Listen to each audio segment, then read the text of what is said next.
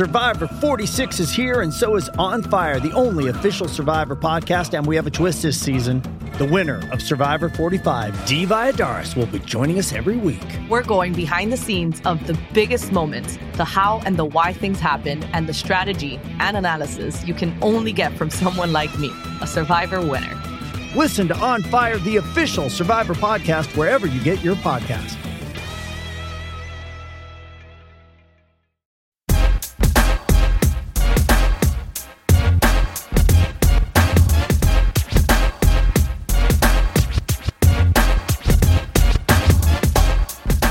Everybody, and welcome to a brand new MMA Roasted podcast. We're here. I'm joined with T-Rex and the Juggernaut, Jake Ellenberger. Yes. What's up, guys? You guys, how was your week? What did you do, T-Rex? What did you do, Jake? Didn't do too much. Hang out with the family, man. I just son played hockey this weekend. My daughter's ice skated and swam and all that. So Nice. Do very white stuff in the suburbs. White stuff. There we go. Hockey, skating, and swimming. Yeah. Awesome. Nice. So you moved away from yourself. I did, man. The fewer black people, the better, as far as I'm concerned. Especially, that's the one word that black people you don't want to call a black person. It starts with an N and ends with an R. Is a neighbor. Just kidding. No, I'm just kidding. Yeah, we had. Hold on, you start over. Is that too offensive? Moving away from yourself? Is that's not too offensive? Okay, all right, okay, and then Jake, how was your week, man? That was good. You know, I had a couple good hard training Saturday morning and just kind of chilled, just relaxed and didn't do a lot. So did you finally have relations this week? Was there any women in the life of Jake Ellenberger? No, I hung out with some friends. You know, went out to dinner. But, wow, this is 5 months in a row that you have not touched a girl, and I totally believe you, man. I think that's. I totally believe that Jake the Priest Ellenberger. That should be your nickname, like the Priest, Jake Celibate Ellenberger. Wow. When was the last time that you got any action, Jake? Jugger not getting any. Jeez, I didn't. Really? Come on, man. I think you're just being modest right now. It wasn't during the Rory fight. No, I'm not kidding. So, when was the last time you... Oh, I got it after the fight. I got an earful. I got my ass whooped after the fight, but it's all good, though. It's all good. Nice. No, okay, so thanks for evading the question. All right. So I had a great week. I've had some amazing shows. I had a show at the John Lovitz Club. Cody Bollinger came. Oh, nice. Yeah, I saw the picture of you and Cody. Yeah, it was great. He actually he was in the crowd and actually missed weight. He actually missed Did he shave weight. the cheesy mustache? No, he didn't. He still has that Catch a Predator mustache thing going for him. But I like Cody. He's a really good guy, man. I'm happy he's in the World Series of Fighting. Yeah, nice guy. Real nice guy. Real nice guy. Saturday night, there was some big fights. Saturday night, big shows. I'm saying big shows. Big fights. Machida versus Musasi. What did you guys think of that fight? You know, it was it kind of went as I expected a little bit. You know, it was a good 5-round fight, and I just felt like Machida was always one step ahead. You know, always a step ahead, but. You know, and he's very unpredictable, but it was a fun fight to watch. I feel like his fight should be 1 round. I mean, I like Machida. I mean, he's got to be one of the most awkward guys to fight. Dude, he looks so weird. His whole stance and style. Mm-hmm. It's like unpredictable. Like, if I was fighting him, I wouldn't know what to do. I'd be like, dude, what are you doing right now? Well, how do you get a guy to emulate him in sparring? That's got to be one of the hardest things, right? I mean, who do you bring in to act like Machida? I mean, that's Josh Blue. Josh Blue from Last Comic Standing. That's who you would bring in. All the herky jerky movements. I mean, that's yeah. I mean, it's one of those things. He's a very, very tough guy to fight, Machida. But you know what? Does he deserve a title shot at 185? I don't think. Maybe next, if Weidman beats Belfort, which I think Chris Weidman will beat Belfort. Does he fight Machida next? Yeah, probably. That's probably who he should fight next. I mean, I can't think of who else at 185. Yeah, who else at 185? I mean, you got to say Jacare, who looked good against Carmont. Jacare. Carmont. That was another fight that was an awkward fight to watch. Carmont's facial expressions are like really weird to me. Like for some reason, my wife and I were watching the fight. And we were just saying, like, dude, his face looks strange. He's like eyes are real big and just looking around. Yeah. I mean, it was like he was seeing the aliens too with GSP in his corner. Tyron Woodley actually said that it looked like he was pop and locking from the bottom. He was he was going to be like, "You got served" after the show, but after the fight, it was a good. You know what? Jacare's another guy who. Tough. It shows how good Luke Rockhold is, because Luke Rockhold beat Jacare, and Jacare is looking unbeatable right now. I mean, obviously there's guys that are, I think, but he's another guy. There's Brazilians. There's 3 Brazilians that Chris Weidman has to beat. You look at Jacare, you look at Belfort, and you look at Machida. If those are like the. Yeah, 3. Yeah, I was thinking they were going to make Machida and Jacare fight, maybe, but who knows? Yeah, that'd be a good fight. Who do you think wins that fight? That's I know, that's a weird fight. Yeah, it's a really weird fight. Brazil wins in that fight. Brazil wins that fight. Yeah. So that's and then Charles Oliveira beat Andy Ogle. That was a good fight. Charles the Bronx Oliveira, but then afterwards he accused Oliveira of greasing, in which Ogle called him a effing turd. So those two are going back and forth. It's weird that you beat a guy and then accuse him of greasing after you beat him. Right. There's this whole new culture now of being of winning and still being a sore winner. A sore winner. Of not shaking the hands, of insulting them afterwards. It used to be after you won, you go, I won. But now he's upset. He goes, the reason I couldn't finish him with the first 2 rounds because he was greasing. Have you ever fought a guy that was greasing, Jake? Not that I know of. I mean, guys sweat so much too. It's kind of like, I don't know. Not that I know of. Bendo's hair is greasing. Ben Henderson's hair is actually full of soul glow and greasing. Soul glow?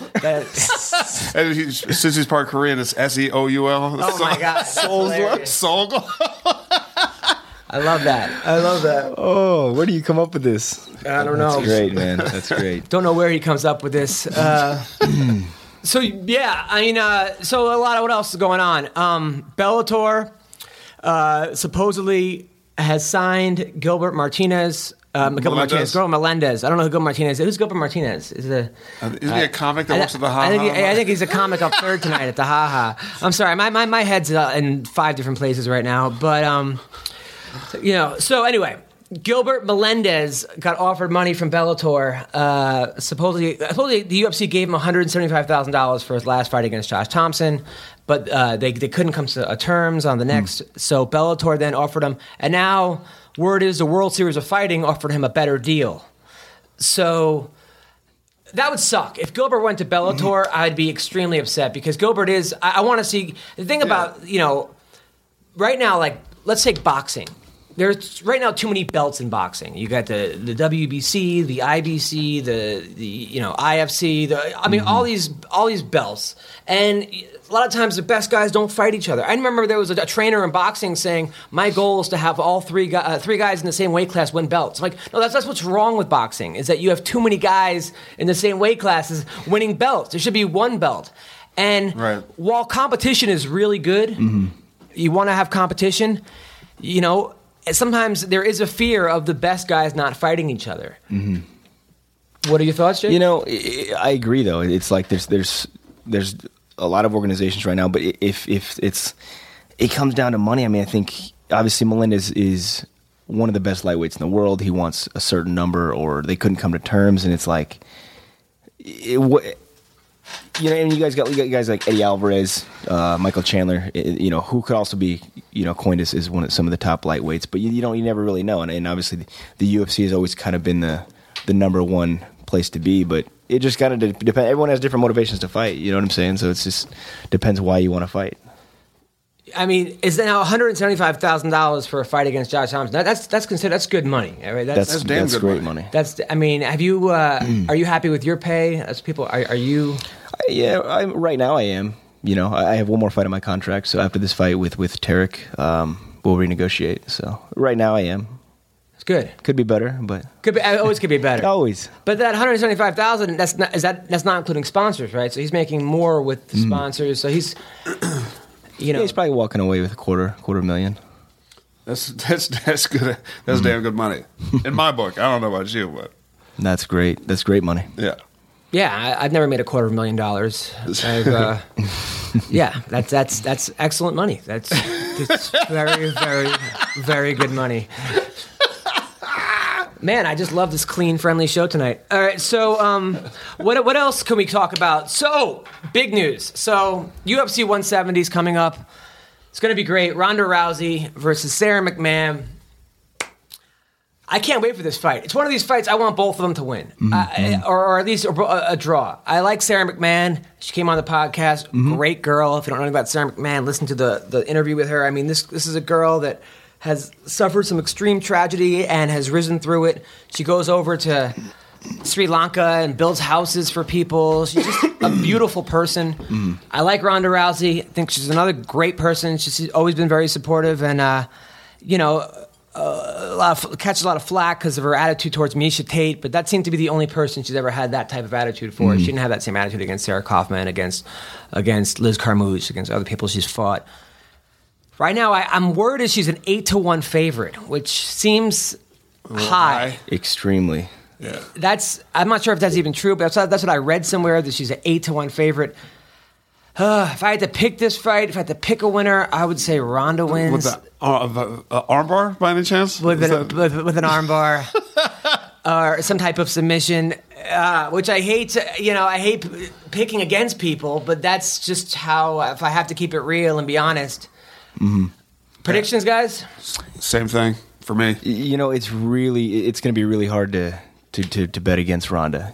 She hasn't really shown a lot of weaknesses, and I think she just keeps getting better. And I've trained with her quite a bit too. She's arm locked me more than a few times.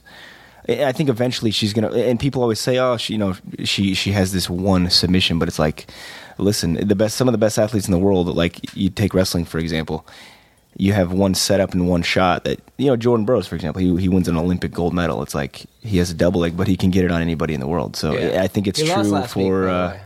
Crazy. I'm talking about Ronda right now. Actually. Oh yeah! Wow. Okay, thank you. But Ronda, I think she'll catch her. She's got 5 rounds to do it. She'll catch her in arm lock eventually. Yeah, and you also feel that way? Yeah, same now, thing. the crazy fight on this whole thing is... Oh, God. Yeah. So we're going to talk about... All right, so backstory a little bit.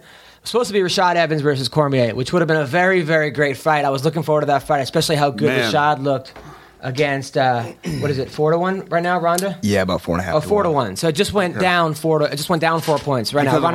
Because of our podcast. So Cormier was supposed to fight Rashad Evans, and Rashad Evans hurts himself. He pulls out of the fight. Cormier says, "I want to fight somebody at 205." Anybody. John Lineker couldn't make weight. He's been busting his ass to get down to 205. He wants to fight somebody. I said John Lineker couldn't make weight. You stepped on it. You stepped on my punchline, man. That was gonna be it. That was gonna be the punchline that killed everything. That was gonna be the punchline of all punchlines. Let's re-record it. No, forget it. It's over. The moment is done. So it's gonna be Cormier against Rashad Evans. It's supposed to be that. So then Chael Sonnen stepped up, which I love Chael. I love his willingness to step in for anybody. I mean, Chael Sonnen's the kind of guy that would step in to host for Ellen on like the Oscars this week. The guy just is one of these people. He's always ready. Or even maybe if he's not even ready, he doesn't care. Right. But, the UFC said no on that. Then he called out Anthony Johnson. Anthony Johnson didn't, that wasn't going to happen because Johnson's fighting Phil Davis. So this guy goes on the underground, Patrick Cummings, and says, "I'll fight Cormier," which is pretty funny. He goes on the underground forum, and then people were like, "Who the hell are you?" And then people got angry. Saying, then it turned out Patrick Cummings is now fighting. The guy was working as a barista last week. Like literally working in the drive-through of a barista.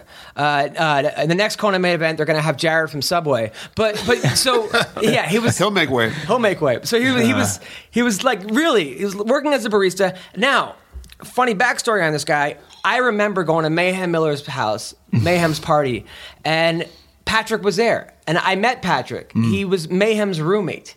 He was living at Mayhem's house for a while. And this guy, I talked to him, was this very nice, down-to-earth guy. I remember talking to him, and I remember we were having a conversation. It was a time when Mayhem threw candy at me and hit my dog in the face, and then my dog bit Mayhem, and then this whole thing happened. I was actually talking to Patrick during that incident.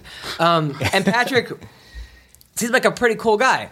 Now, here's a guy he went to jail about 2 years ago. Him and this guy Eric Bradley, who wrestling-wise, was the best wrestler I've ever went up against. Was this guy Eric Bradley at Legends. He was on Fight Master. I don't think he didn't win.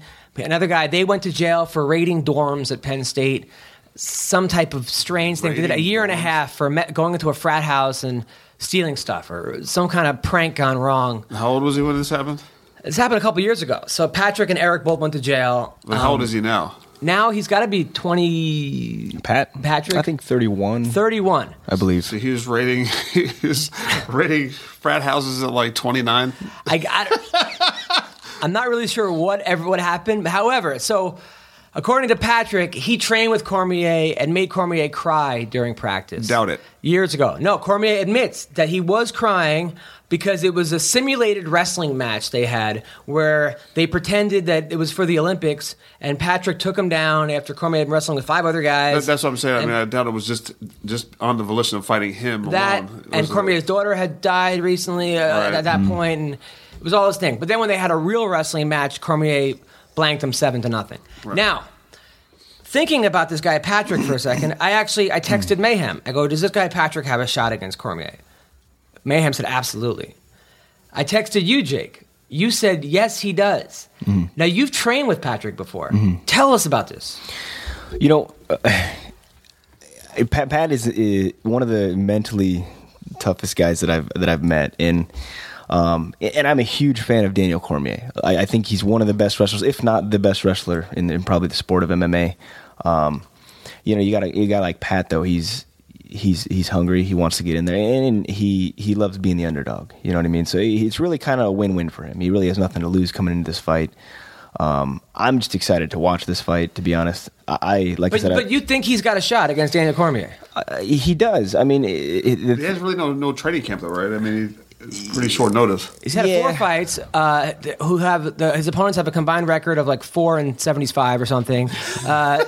One of the fights I saw, the guy tapped in during the walkout. I mean, it was pretty embarrassing. Yeah, but it's not his fault. Sure. The big problem, he's had so many fights just fall through in the last year or two.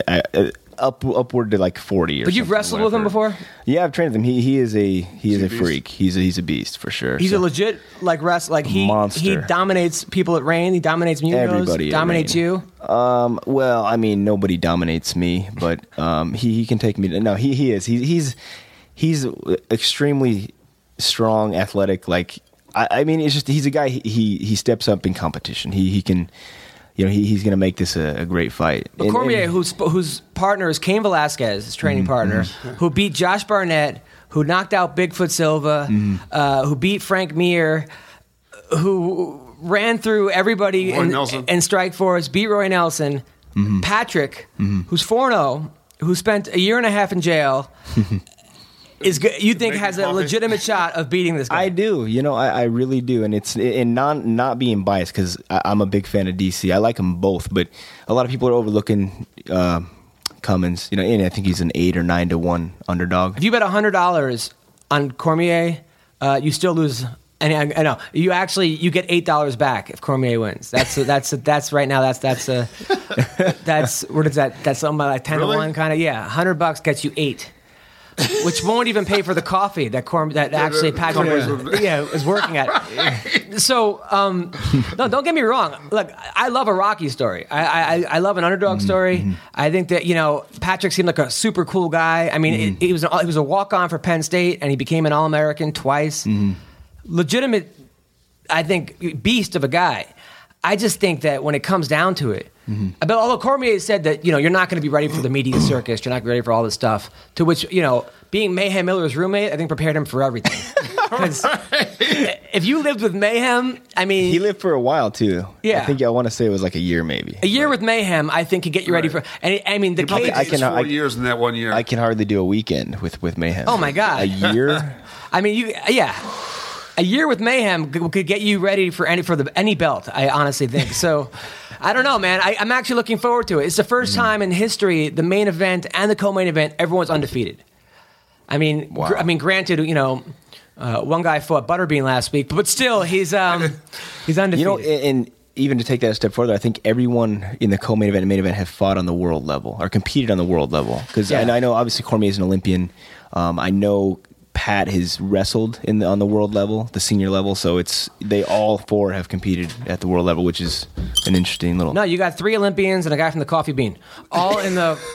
So, no, I like Patrick. The drive-through. He didn't even make it. Yeah. He might not even be the top-ranked guy in the Coffee Bean. But so, no, I got to root for Patrick, and we're gonna have him on the show. And he's just, honestly, when I met him, a very down-to-earth, nice, super cool guy. And the guy's got balls. I mean, either that or he just hates going back to the Coffee Bean. But either way, I give the guy credit, honestly. At least give him a raise, at least. Sure. So At least give him a raise.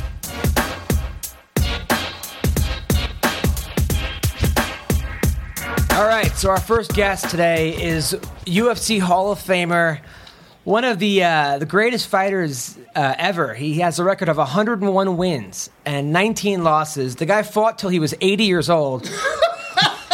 We have Dan the Beast Severn here. Dan, how are you, man? Yes. Oh, I'm doing okay there, How's it going, man? How's everything? No, I tell you what, I live a charmed life. I mean, in so many different ways. Tell us about it. I wouldn't trade it for anybody else's position in life. Let's put it that way. Yeah, I mean, Dan, you were the first time I've ever seen a UFC fight ever was you versus Royce Gracie. That was my first introduction to MMA, and at the time. I wrestled in high school, a little bit in college, so I was always been a wrestling fan, and that was awesome. And since then, you're just a legend, dude. You're a legendary fighter. You've fought in so many organizations. It is an honor to have you on the show. I'm here with. Well, I was just doing things when opportunity presented itself. I mean, a lot of people were in awe of what I did at that time there, Adam, but the reality is how many people start a cage fighting career at 37 years of age and then to go on to have as much success as I had, and I'm probably one of very, very, very few professional heavyweights that can claim a lifetime chemical-free status. And the real irony to all of this is I only have ever done 2 training camps in basically 2 decades of cage fighting in the first place. Really? That's crazy. So just think if I would have actually committed myself, how much better could I have been? Now, I mean, you only done. First of all, how do you feel about these new guys that are taking the testosterone and the TRT and all this other stuff? Well, I mean, the reality is, what they are stating in the fact that are their levels dropping off?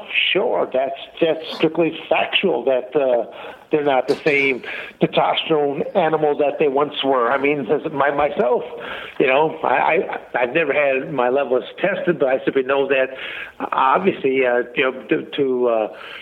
to be almost 56 years of age, my levels are probably half of what they used to be.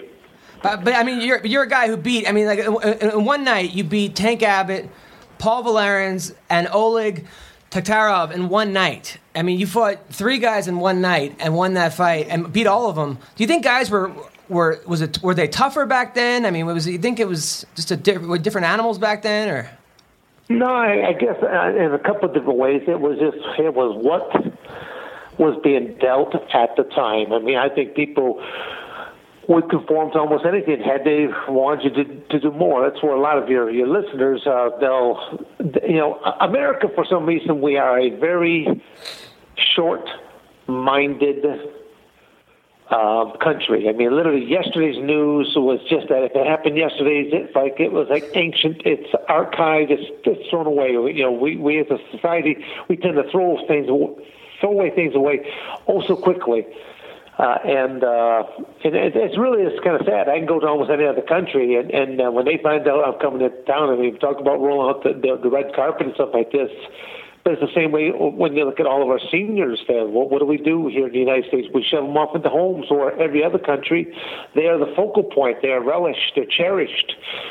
But I'm getting off a couple of little tangents right there. But the reality of what you're talking about right there, that was known as the no holds barred era, where It was the 8-man tournament format. You had to face and defeat 3 opponents in a 2-hour pay-per-view.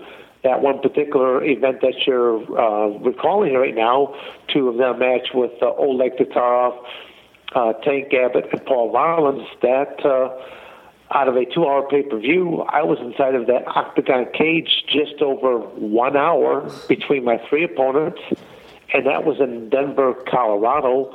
That high altitude. High elevation as well. So there was, I told you I only ever did a couple training camps. That was one of the training camps I did prep for. And I always tell people my cardiovascular was off the hook going into that event. It's off the hook now, but not in a positive way.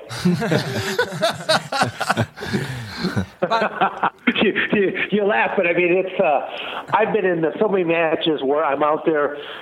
You know, I'm giving a guy that's probably half my age, giving him a run for his money, and you know when at the end of the round, you know they'll have what looks like an Indianapolis 500 pit crew run in on him, and they'll be rubbing out his warm, ice him down, giving coaching. I'll have some skinny little kid who I don't even know because I travel by myself, and it's whoever I got the promoter to provide me with, and. They'll be, you know, on the opposite side, they'll be just, you know, rubbing this guy out, getting him home 9 yards, and here I am just walking back and forth. And I'm looking over at this guy thinking, you know, had I at least trained maybe 2 or 3 days, I would have gone through this guy like a hot knife going through butter. But, you know, instead of, I got to make it a little bit more difficult on myself and, hey, you got to try to outwork this guy in the next couple rounds, or hopefully try to finish him off somewhere in the next couple rounds because my cardiovascular is depleting here pretty fast. Now, how that's I mean, how come you didn't have any training camps? How come you didn't give yourself an actual training camp? Well, I mean, it's well, first off, training camps were almost unheard of at that time. You gotta realize there were no books, no DVDs, no VHS tapes.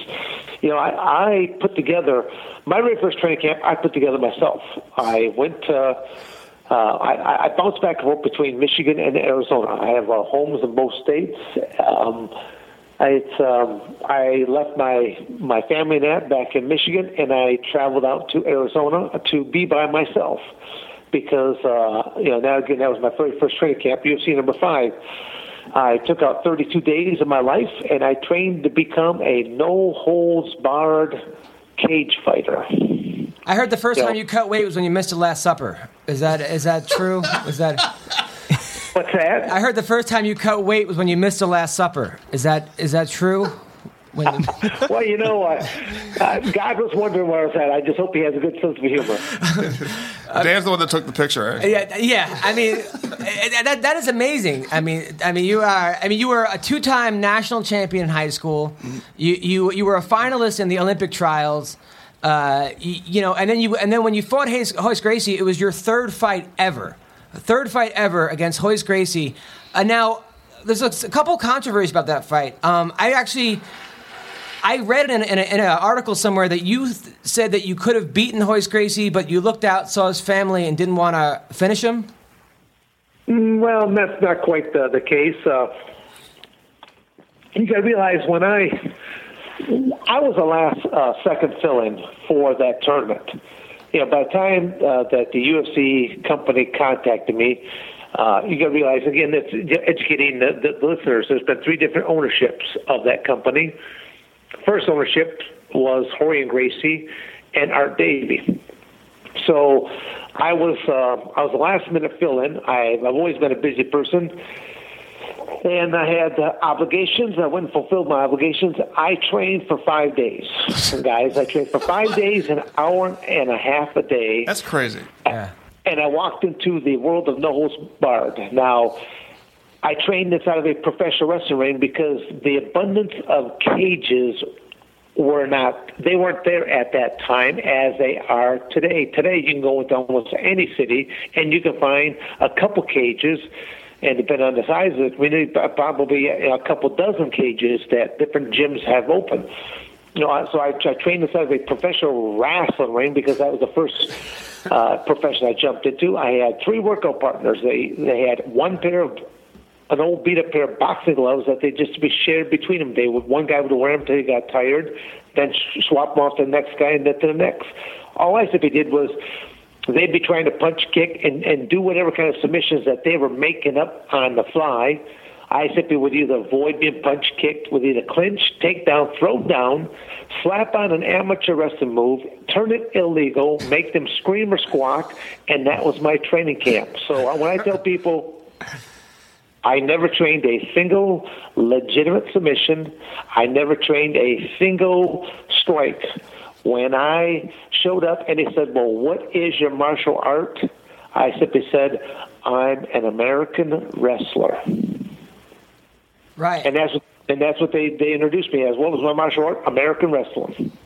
So you had never seen jiu-jitsu before.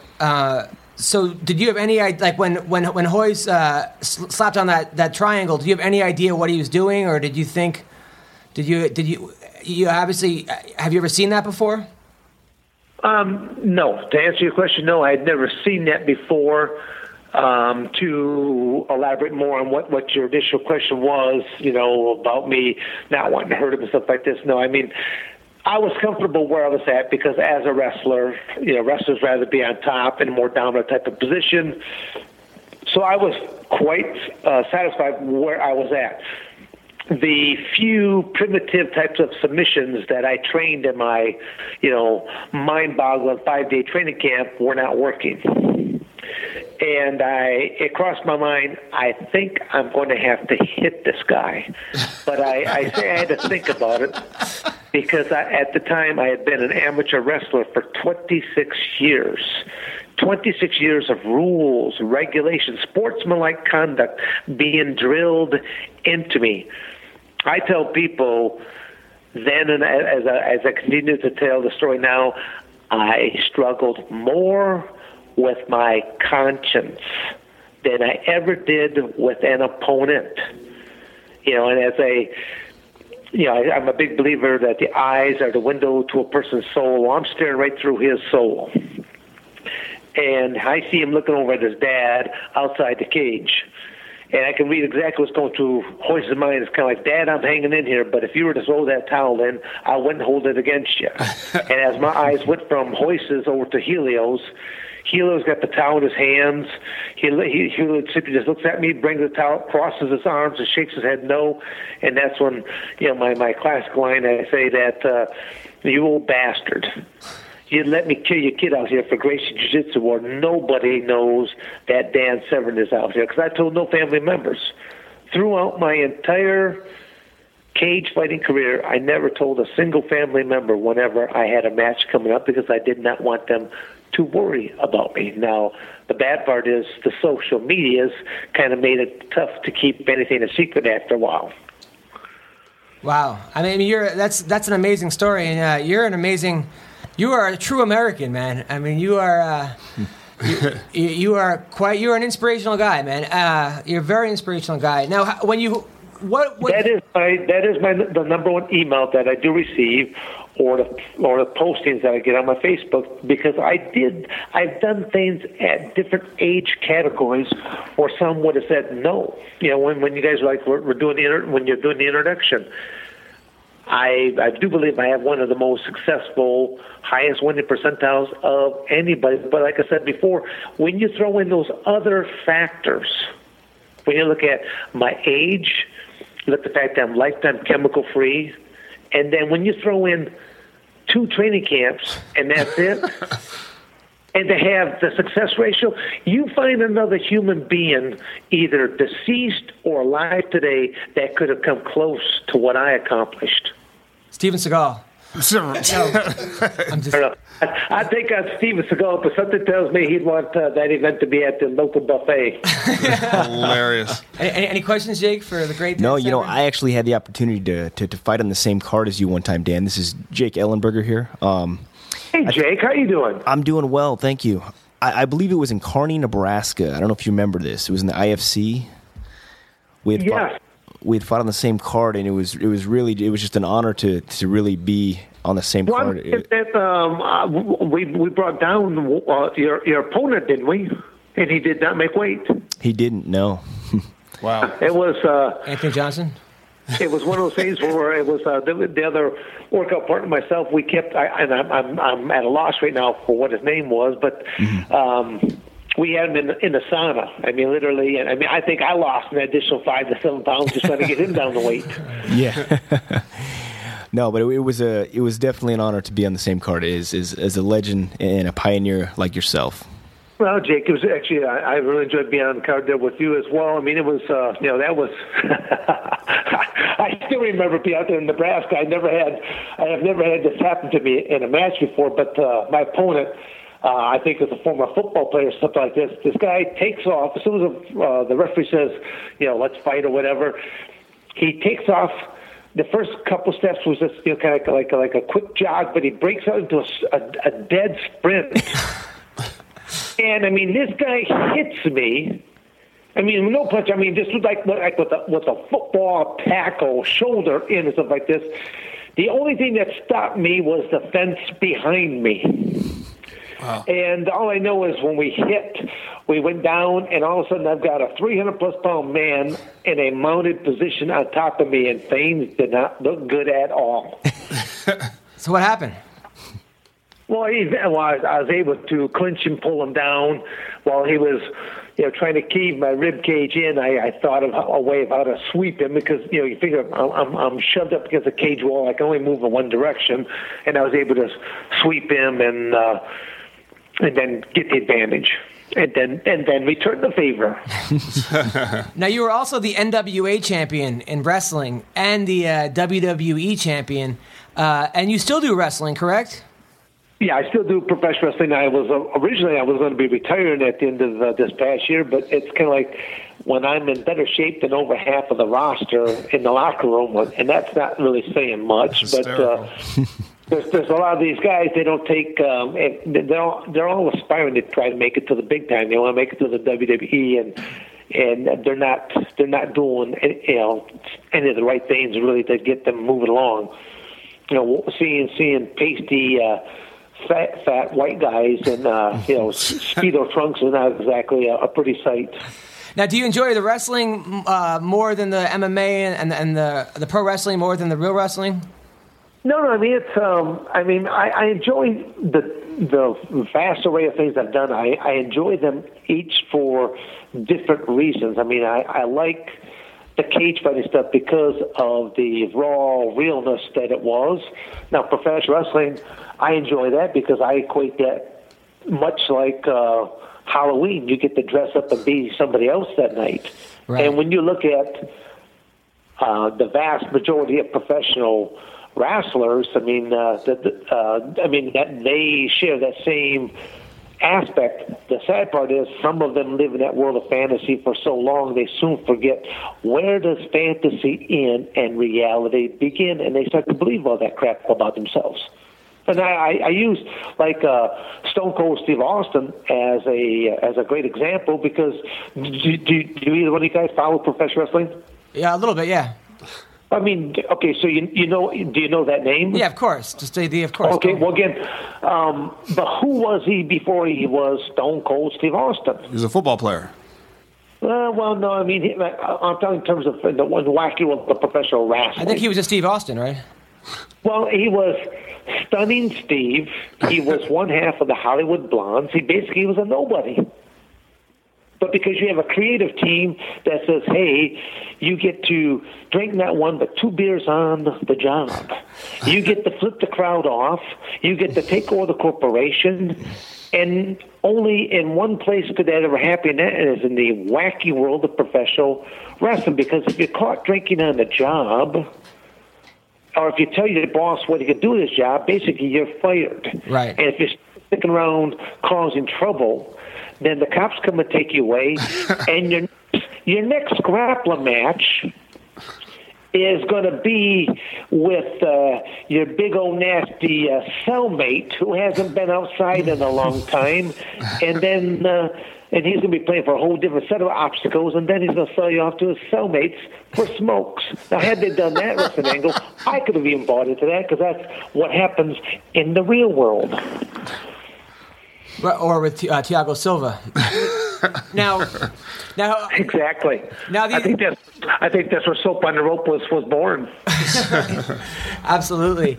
Now, some of these guys that are fighting this weekend, do you still follow the UFC? No, I mean I will watch a token match here or there only because there's too much content. When you think about UFC alone, there could be 2 or 3 or more events per month between pay-per-views, Fox shows, Ultimate Fighter shows. I mean, there's something happening every single week. Right. When you throw in other companies such as Bellator and King of the Cage and Shark Fights and whatever other companies that are trying to come on up and through the ranks, there's too much content.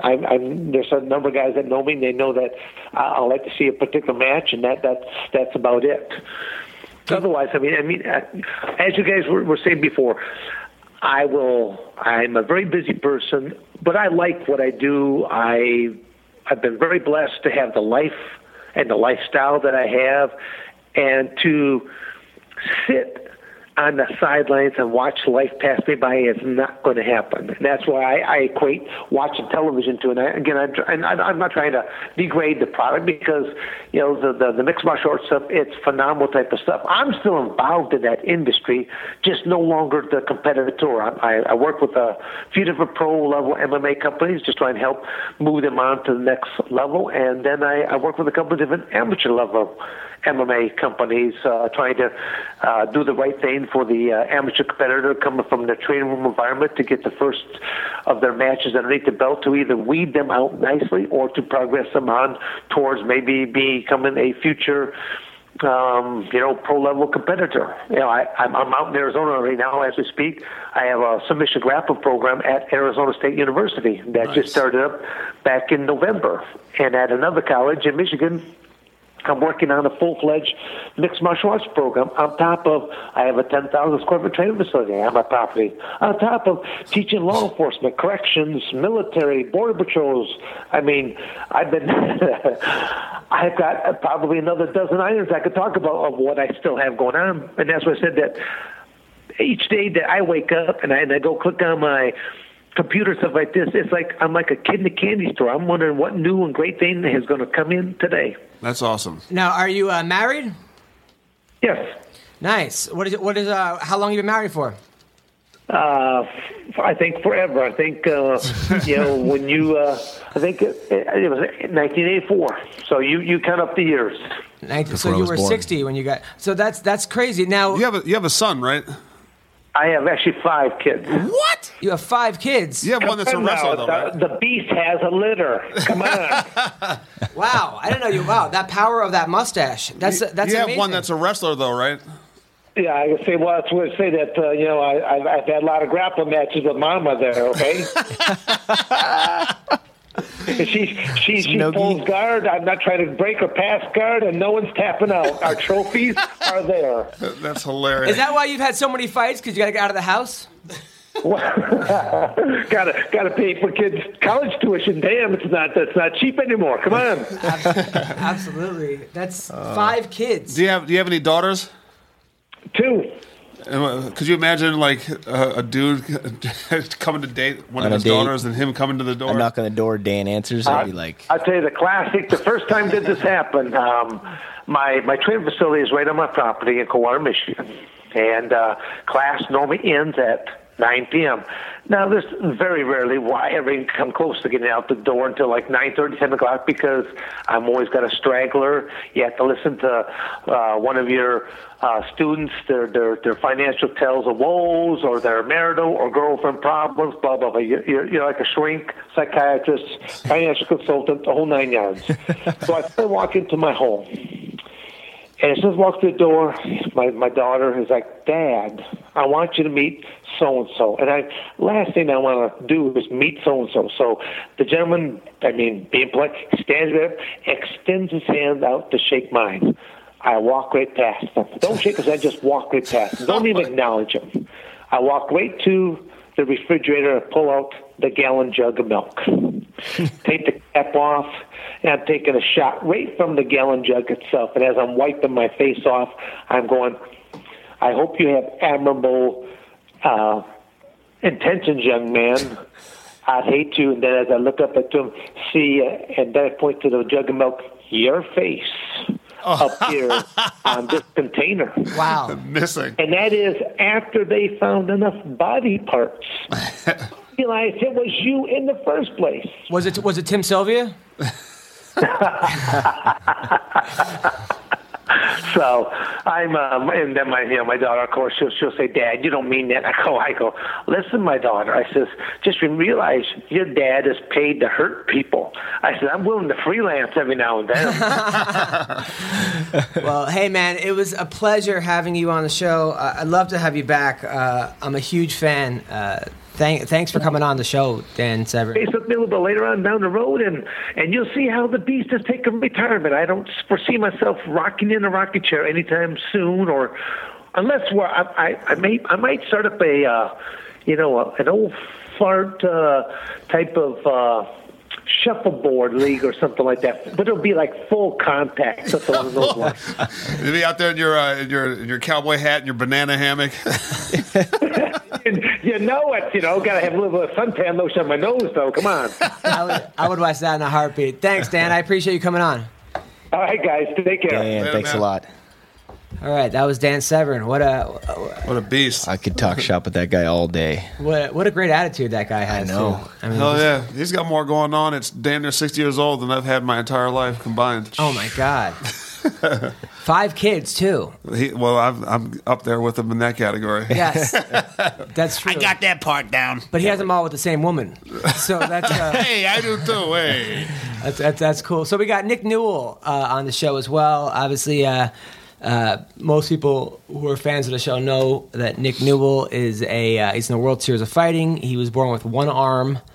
He's an undefeated fighter. Mm-hmm. He's kicking ass. He's doing great, and I can't wait to have him on the show.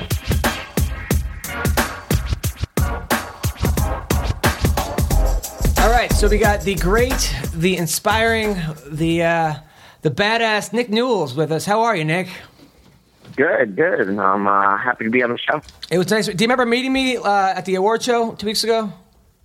Yeah, at Tao. Yeah, no, not at Tao. At the actual award show, I came up to you and I'm like, "Hey, Nick. I'm Adam Hunter. I'm a comedian." And then you said, "You go. I have to pee," and then you walked away. No, that was at Tao. It was at the actual award show. Was it? Yeah. Wow, it was. I had to go pee really bad though. Like, as soon as the show started, I was like, "Oh man, I really gotta take a lead." It happens, man. It happens. Now, obviously, I mean, your story is unbelievable. Everybody knows. It's just you continue to inspire people, man. And I just want to say congratulations on all that you've accomplished. Anyway, so Nick, tell me, man. So growing up, you obviously did you get teased a lot as a kid, or I mean, was it how hard was it as a child to have one arm? I mean, a little bit. I mean, it was easy. It was kind of easy ammunition. Like if you couldn't think of anything like really clever, you could just go after me for my arm or something like that. But I grew up in the same town. I didn't move as a kid, and I was raised to not be different. I wasn't babied or pampered or held away from doing anything that normal boys do. So it was a lot easier for me to assimilate, and I have a good group of friends. I've actually had the same group of friends since grade school, very close friends, and if anyone had a problem with me, I didn't really care about them. I had my friends, and I had a pretty good life as a kid. Oh, that's now wrestling was was that your main sport growing up? No, I didn't wrestle till I was in high school. I played soccer and baseball when I was a kid. Oh, nice. Yeah, you said that Jim Abbott was your inspiration, correct? Yeah, I was very. I looked up to Jim Abbott because it wasn't like today. Today, I can network with all these people. online that have like kids that are in similar situations, or kids that are in similar situations, or people that are in similar situations that I have back then. You know, I was like the only kid with one hand. I didn't even know anyone else. There was no one else in my town, and Jim Abbott was the only other person I've ever seen that had one hand, and I thought it was just cool. And my family used to, you know, show me him a lot and bring me to games when he was pitching. The good thing was he was playing for New York, and I live in Connecticut, so it was easy to go there and fan fest and stuff like that. So, you know, I looked up to him a lot when I was a kid. When you were playing baseball, this is T-Rex, by the way. When you were playing baseball, were you pitching? No. I wish I wanted to be Jim Abbott, but I just never had the arm for it. Is that? Yeah, I know. I get that one. If I would have said that, I would have set myself up on that one. So I played the outfield because I sucked my first year, but then I got good and I ended up playing second base. I was on the All-Star team, and then first base too. That's awesome. Moved me over to first base. You did the thing where you could like take the glove off really quickly. Oh, yeah, I just take it off and I put it in my armpit and I just all real fast. Oh, that's cool. That's amazing. Now, do you have a girlfriend or a wife, or how's the tail situation? Yes. That's not really an issue for me. So. So you hook up with a lot of chicks? Is that what you're saying? Not anymore. I'm kind of busy in the moment, you know, like career orientated. But I have someone that you know, I'm seeing. So. Oh, nice. Nice. She's probably smoking hot. I guarantee she's smoking hot. Right? I'm sure. Well, yeah. He's like, yeah. Walk around. Hey, so Nick, how did you get into MMA? Well, you know, I've always had an interest in martial arts, and I just kind of fell into it. I mean, when I was a kid, I wanted to be a Ninja Turtle or a Ghostbuster, and then I wanted to be a pro wrestler and a Power Ranger, and then I got to high school, and my friend was like, "Hey, I'm going to join the wrestling team," and I was like, "Oh, that sounds like fun. I'll join it too." Because we used to just like mess around and wrestle in like the backyard and stuff. I never did like youth wrestling or anything like that. So I just kind of joined the team freshman year, and I fell in love with it. And when I got to college, I saw The Ultimate Fighter, and I was like, "Oh, that's cool. I'd like to learn how to do that." And then I started training at a gym, and I went to go see some fights, and I noticed how bad everyone sucked. So I was like, "Oh, you know, I would beat the shit out of these guys." So I asked my coach if I could fight, and he said there was a couple of things I needed to fix first, and we took care of it, and I just started fighting. Who did you wrestle for in college? What college? Western New England University. Oh, nice. I went to in Springfield, Mass. Yeah, I know where that is. I went to high school in Maine, so I'm also a New England guy. Oh, okay, yeah. It was Winnick back in the day. It was a college, but now it's university. So. Yeah, I think I actually performed comedy there. So now sometimes people say that you have an unfair advantage which I think is ridiculous since you have one arm. But there are people that say like, as far as your guillotine kick goes, it's hard to defend because of the way that like the grip is. I mean, what would you say to those people? I'd say my only advantage is that I want it more. You know. Wow. You know, I'm going to work harder than you to get what you want because I want it more. And if you need to come up with excuses for that, then that's fine. You can do that. But other than that, I mean, I really have nothing to say. Everyone has their advantages and disadvantages based on body type. I was always a front headlock guy in wrestling. I always had a good front headlock, and it just kind of switched over quick to my jiu-jitsu game. I mean, to say that it's just because I have one hand is kind of an insult to my technique and years of hard work. Yeah. Yeah, you know, I think it's ridiculous. Sure I mean, it's other the same. guys out there with one-handed. Yeah, it's a guillotine too if they practice it as much as I could. But you know, I mean, all I do is instead of grabbing my wrists for a guillotine. I just grab my elbow, and anyone can do that. I just got good at it. Yeah, it's so same people that complain about Anthony Robles when he was in. I was like, the guy's got one leg. I mean, well, that guy's a cheater. I mean, what do you guys want? The dude purposely, he was born or has one leg, so he can just win wrestling matches. It's ridiculous. Yeah, I mean, what are you going to do? I mean, there's not. But I'm not going to put you guys in a separate league for people with one arms or one legs. It's like, there's really nothing. If you think it's such an advantage, you don't have to have a leg. You could chop off your leg and try to wrestle. People are just baffled that he could do that and jealous.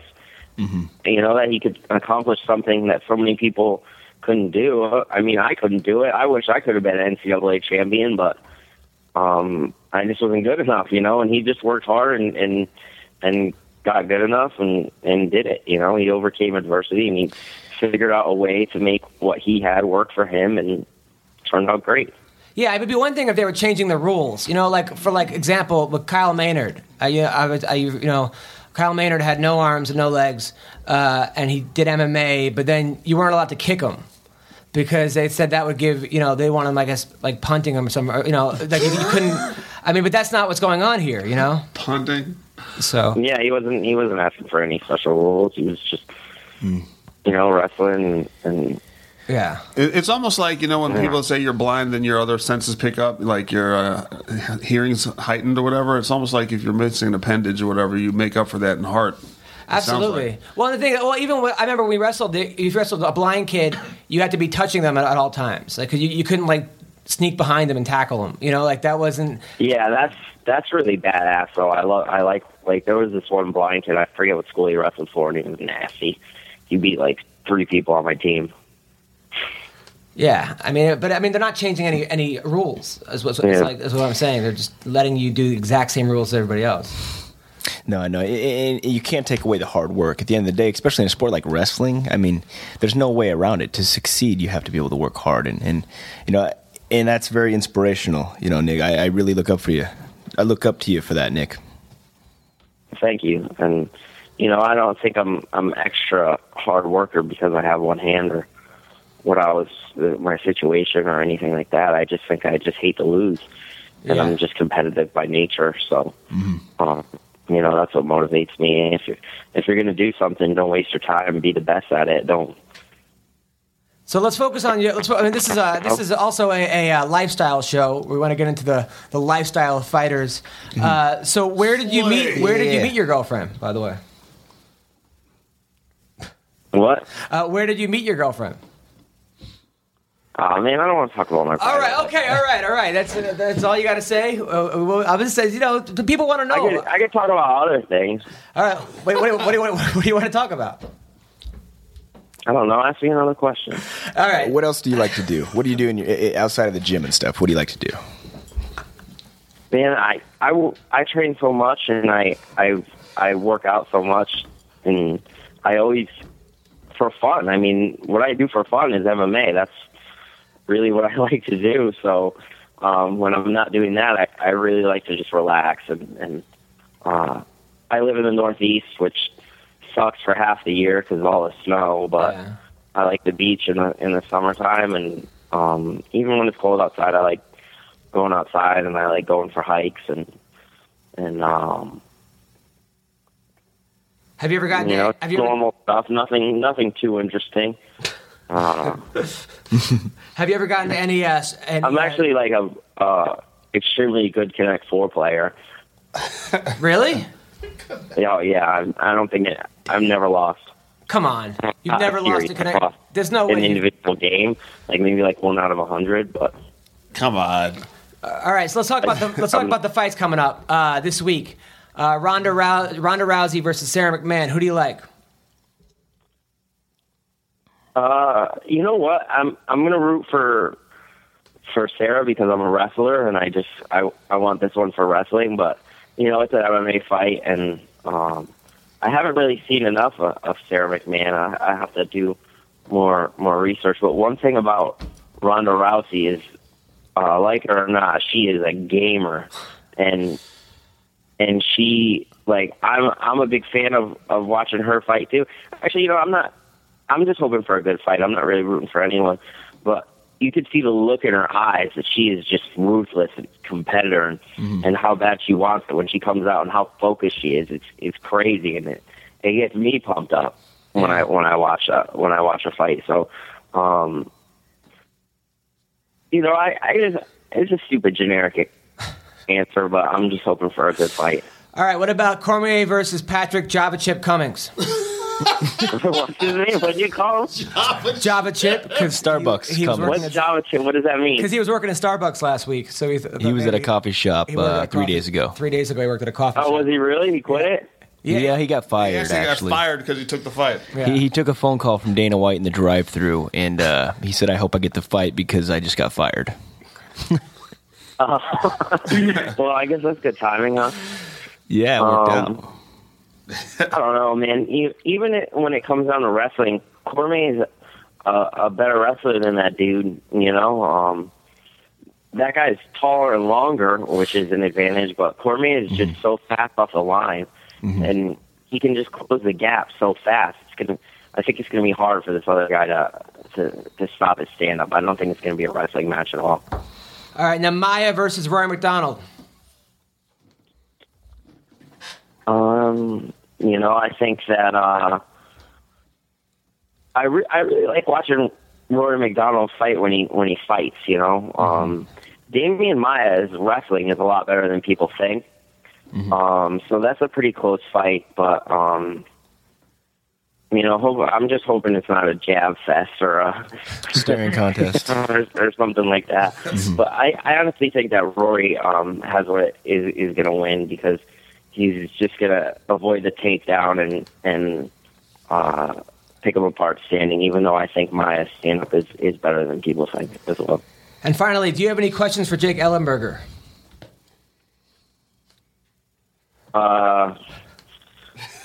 No, I think he's awesome. I love watching him fight, and I really like that he just always goes for the kill. Do you know he's here, right? You know he's on the show. Yeah, he's not talking much, but no, I'm sorry. I've been listening to you. It's been great. I've been getting cut off too. So. Oh, sorry. Whoa. No. I've been enjoying it. So no, I appreciate the compliment though. Thank you. Nick, what's your nickname, by the way? Notorious. Notorious Nick Newell. I like after you win, when you do that like brushback off your shoulder. That's pretty cool. Oh yeah, I just did it one time because I thought it was funny. Like I told my friends, like after I win, I'm going to do it, and then like people liked it, so they're like, do it again. So I'm like, okay. I guess I'll make it my thing if I remember to do it after a fight. I don't have Yeah. All right, Nick. When's your next fight with World Series? Shooting for July, I think they said. If they give me something sooner, I'll go sooner. I'd like a title shot, but nothing set. And whatever they give me, I'll be happy with as long as it's a step up and it's a tough competitor. And I think that I'm going to win that. I think that before the year ends, I'll get my title shot, and I know that I'm going to win the belt. So, it's just a matter of time to me. Word. How many fights do you have on your contract with World Series? I have 2 more left. So it was a 4-fight contract, and I have 2 more fights left. It was a 1.5 4-fight contract. Nice. Final question. You got a date, Ronda Rousey or Miesha Tate. Which one would you go on a date with?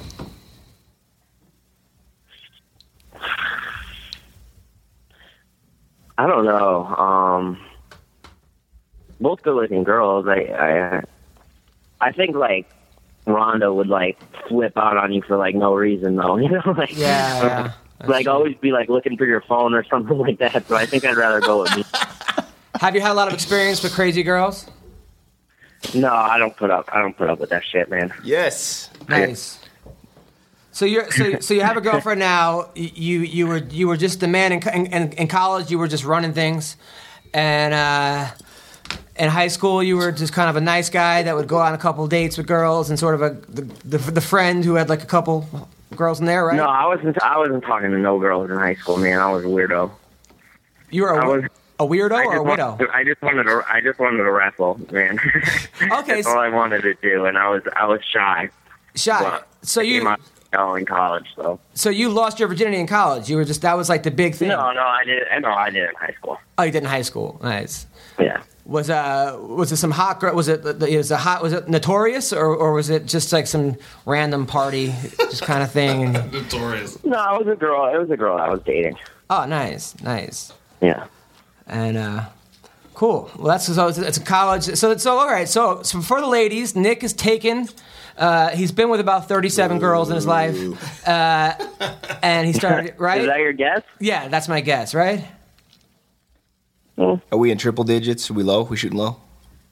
I can't be telling you guys that shit. Come on, this is what the fans want to know. This is what the fans want to. First of all, I put it out there. You have any questions for Nick Newell? And a couple women were like, "Yeah, can I do some freaky stuff with that elbow?" And I was like, "I don't want to ask them." Everyone says that.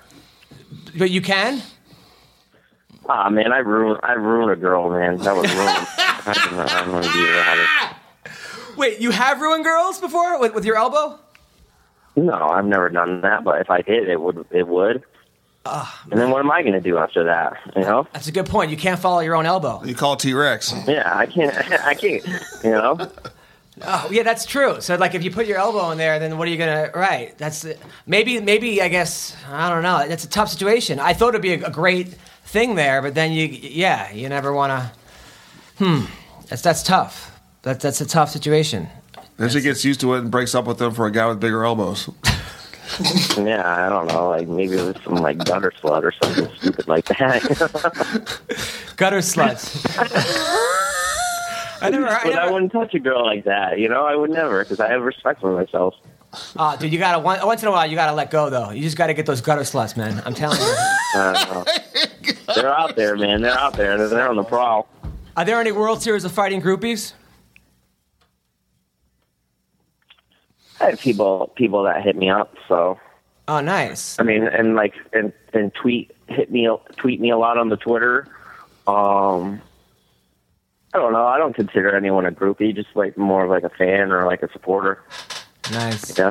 When I was like 3-0, there was a gay dude that like sent me like this long ass message because he wanted to like have sex with me. He was like 50 years old. It was fucking weird as hell. Oh no. Man. Was it Tim Sylvia? No, Tim Sylvia is a good dude, man. He gets a bad rap. He's a good guy. Oh, okay. No, it was like I was working at this company called like Severn Media, and I had like I was like 3-0, and I had like an article in Tap Out magazine or something like that. And this guy must have seen me in it, and I wrote like party at Severn Media because I was working an overnight shift on a Saturday, and he's like, seeing as you like to party and I also like to party, I think we should meet up sometime. I think we could really hit it off. Oh man, yikes! That's a little creepy. It's a little creepy, man. But yeah, no, it's creepy as hell. He got blocked. But I mean, you know, I have girls that hit me up a lot and shit like that. But you know, it's cool. I appreciate it. I'm sure you do. I like stuff like that. So of course, dude, and it's only going to get better for you, man. You're a very inspiring guy. Thank you for coming on the podcast and being a good sport, Nick. I got nothing but admiration for you, man. Thanks, man. Nick, really appreciate it, man. You're definitely, keep inspiring people. Thank you. All right, man. I will talk to you soon, brother. Okay. Cool. Take. Later. All right. So that was Nick Newell. He loosened up a little bit towards the end. He started telling us about. Yeah, he did. Yeah. What a great fighter, great guy. I mean, every time I think that my life is like, oh man, I can't do this, I can't do that. I look at guys like Nick Newell, and I'm like, what am I complaining about, man? Like, if this guy can accomplish this with what he has, imagine. I mean, not imagine, but like, what am I complaining about? I know it. Actually, I trained with Kyle Maynard one time over at Pat Milich's gym, and the guy was freakishly strong too. He had like a really good, like a good choke, like kind of like a neck crank choke. I mean, he was tapping guys. It was crazy. But I also read his book, though. I don't know if you've read his book before. It's called No Excuses. It's good. It's a good read. Oh wow! But very very inspiring guy. Just like Tito me. has a book called Excuses. And, it's just no, that's not. I definitely do want to read that book. That's good. All right, so we got Mike Biggie Rhodes on the show. Mikey. Mike is one of these guys. He just made it to the UFC. He was a champion of the RFA. Great, inspiring story. He's a huge fan of MMA Roasted. Always retweeting me, always giving me props. I'm a fan of him. Mike, how are you, man? Man, I'm doing good. How you guys doing? Doing Good. well, buddy. Cool. That's Jake Ellenberger, and T-Rex is What's here. up? What's happening? So, How you doing today? Now, Mike, first of all, congrats on making it to the UFC. That's 1 in a million shot right there. It's a feat in itself. That's a feat in itself. I know you took your last fight on short notice against Sullivan. Do you think maybe it was too short notice? Yeah. I kind of did that to myself though. After my last RFA fight in October, I was told by them I could fight in December and outside of their organization, and they kind of shut that down. And I kind of got a little depressed about it, and I was just, I went to food, and I went to Sacramento, and I was loving the food out there. And I got back Christmas, New Year's, and when you get the call from the UFC, you don't say no. So I was a little too heavy, and that's what happens. You weren't as ready as you thought you were, and it kind of got to be a little bit too much before the fight. I mean, you're one of these guys. Now, you lost 100. You used to weigh 270 in college. You lost 100 pounds training. You weighed 270? Yeah, I was 273 right when I started training. You were on the Munoz diet, huh? Yeah. Yeah, man. I broke my leg, actually. And Oh, I'm sorry. Okay. Started eating, and then the weight just kept coming, and, it is what it is. I mean, now, did Anthony Johnson call you for tips? When I mean, he should. I mean, I could help him out with some of that dieting advice. I don't know how you go from being a 170 to pretty much being a heavyweight, but I think he took my diet and took it in reverse. Yeah, I mean, you have a really inspiring story, man. You grew up in Iowa, right? In Waterloo, Iowa. Yes, sir. Grew up in Iowa. You didn't Cornfield. on the cornfields. I know all about that. That's where Children of the Ellenberger's from. corn. Ellenberger's from Nebraska, so he Right next door. I grew up in Omaha. Yeah, I actually got to meet you when you fought in New Orleans.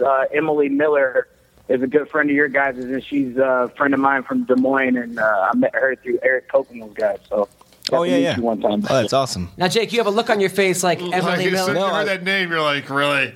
Oh yeah, no, I was thinking about New Orleans. That was a great fight, man. It was a good trip too. You weren't thinking about Emily, or okay? So all right, next question. So all right. So you now you grew up in Nebraska. Now you didn't know your parents ever. I mean, your parents left when you were real young. I was adopted by my auntie from birth, my great aunt. My dad actually only got to meet him on my 12th birthday. I met him one time, and then I've never seen him since. And my biological mother, I know her and everything like that. She tries to have a relationship with me, but she did some shady things to my great aunt while she was trying to bring me up, and, some things that could have hurt her over me. So I kind of just, ridded myself of that situation early. So let's get back to your dad for a sec. So your dad, you meet on your 12th birthday. He shows up at randomly shows up. Yeah, he just popped up out of nowhere. Like, I don't even know how he knew where we lived at or anything. We were in there getting ready to cut the cake, and boom, he pops up, and it's like, hey, son. It's like, hey, who the hell are you? So, it kind of went down like that. And then from that point, I kind of let him know, like, we don't need a man in the house. I'm already that guy. So, he can kind of go about his ways. That's hard to do when you're 12 years old. I mean, that's a big responsibility. That's really deep, man. That's deep and dark. And then your mom leaves. So your aunt raises you, and then you got into basketball. Correct? You were a basketball player in college. Yeah, I grew up playing on a Nike basketball team, Martin Brothers. It was the top talent in Iowa. Had a bunch of guys, ESPN top 150 and whatnot, and I had big aspirations of going to a Division I school until I broke my leg, and then had to be a little bit more realistic with myself. And I went to a junior college, and I let basketball, pay for school. And then you walk into a gym to lose weight because you're 270 pounds. You're walking around like Oprah, and then so you need to lose 100 pounds. You walk into an MMA gym, and then at what point after you walk into this gym do you start to become to be your first amateur fight? When I joined the gym, it wasn't even like an MMA class or anything like that. I didn't even know what MMA was at that point, and that was just 3 years ago. I had no clue. I took a cardio fitness class.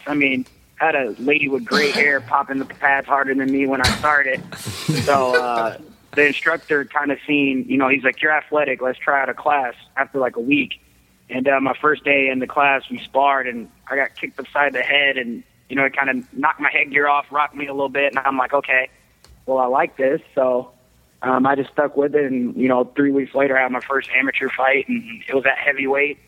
3-round war against some kid who was like 6'5", farm boy from Nebraska, actually. And, it was a war. Both eyes were swollen shut, but I came out the winner, man, and I knew from there that it was what I wanted to do. Wait, 3 weeks after your first class, you had a fight? Yeah. He's an old school coach, and he's one of those guys that, trial by fire kind of thing. And so from that 3-week period on, I was training, multiple times a day, kickboxing while taking gi jiu-jitsu. And, I grew up wrestling in Iowa. I didn't wrestle in high school because I chose basketball. But, wrestling is in our blood over there. So I just put it all together and came out with a victory, luckily. That's insane. Was it more like a tough man competition than it was an MMA fight? Dude, you have no idea. I got the video somewhere on Facebook. I wish I had a hard copy, but we were just slugging it out, and I would just, like, old school, like, trip his feet from underneath him. I didn't even know what, like, side control was. I was, like, just punching him on the side. He would just stand right up. I didn't even know to, like, put my body weight on him. It was terrible, man. It's funny to look back and watch. But yeah, it was a slaughter out here. There was no technique at all. And now, at what point? So you're living in Iowa. You're doing this tough man stuff. You're training in a gym. At what point do you go to Milwaukee and walk into Duke Rufus's gym? Actually, I had two teammates, Joe Cason and a guy named Roy Jones. They were bigger talent at that point. They were 12-0 and something like that, their records. And they needed to get out of Iowa, out of our gym, and find somewhere bigger to go. And, I think it was probably 6 months into training for me. It was February. We came up and visited Duke Rufus's gym. And, I just being up here, I've met Eric Koch, him being from Iowa, kind of kept a good relationship with him. And, when I went back home, I was still in college, so still going to school. And then over the summer, I kind of talked to Duke like, hey, can I come up and stay for the summer? I'll get a job and everything like that. And he had a fighter house at that time. So he housed me and Joe Cason. And, I told him I wanted to leave college and come up here and do it full time. He gave me his blessing. So I finished out that one semester of school the following year, and I've been up here ever since. And now you're living with Anthony Pettis, right? And Sergio Pettis? Oh, not anymore. As a man, you kind of need to get out and get your own thing. So I went and got a studio apartment right before this last fight. And, I'm living on my own now. But for the 9 months before my RFA fight in October, I was living with Anthony. He took me in when I was having a rough time with the job and stuff like that. And he just kind of took me under his wing and, kind of took care of me for a little while. Now, what was that like? Because I know, I hear Pettis is just like, I heard he's like the champion of not only the UFC, but of chicks. I mean, I heard Anthony Pettis. Women love Anthony Pettis. Was he just cut? Now, were you getting some of his leftovers or? Nah, I wish, man. I don't know if I'm as good looking or have as much money as that guy, so they're not chasing after me as much. But no, I think if I would have moved in with him before he had his daughter, I think we probably would have been, like college days, chicks running in and out and whatnot. But him having his daughter, kind of settling him down, and winning that belt. But, while I was there, of course, there was beautiful women trying to get at him and stuff like that. But for the most part, it was kind of nice just to see him being a dad, man. And that's kind of what showed me what I need to do. You know what I mean? His work ethic at that point was nuts. It was to the gym, his daughter, you know, and it kind of showed me what I needed to focus on in this next year. You know, obviously it got me to the UFC. What about you, man? Are you? I mean, you're in the UFC and you're doing well. How the women treating you? Good. I'm not a player, but I crush a lot. You know what I mean? No, you know, I'm not struggling in that department. I'm doing pretty well for myself before the UFC, and hopefully they just bring on the cute women. I mean, your nickname is Big Rock. Does that go everywhere? Or are you just the Big Rock? I mean, I'm hung like a horse. Well, no, I'm kidding. No, but yeah, Biggie's all around. I'm all around guy. Nice. That's good. That's good for you, man. I wish I was a Big Rock. Nice work. And I remember War Machine recently said he wanted to train George Zimmerman on Twitter. And then I was like, why'd you want to train that punk? And then you got into it with War Machine. Now, did you want to fight him before you went to the UFC? Was there some kind of beef there? When I was in the RFA, that guy just tweets a bunch of dumb shit. And I think I personally just dislike the guy, just the way he acts, his personality, and everything else about him. You know what I mean? And we had a couple of Twitter beats, where, going back and forth at each other, and that was just more ammunition, for me to come shooting at him. So, I love to talk shit to the guy because he's pretty good at returning it. So, but if before I signed with the UFC, if I would have got offered a fight against him, obviously not in Bellator because I never want to fight for those guys, but a street fight or anything like that, I probably would take it. I would love to beat that kid up. If you saw him right now, like if you were at a UFC event and you saw him in the stands, would you go over and punch him in his lips? Out of fear of losing my job, probably not, but, kind of how Uriah Hall got the punch. Mayhem. Maybe Dana give me permission to punch War Machine, and I'll definitely sock him in the face. Now, what do you have against Bellator? Bellator's just shitty, man. I got offered their TV series show, The Fight Master. We got offered that, and the contract was horrible. Even if you didn't win the show, they had rights to your name. They could tell you when you were fighting, when you weren't. And the deal wasn't even that sweet for the show.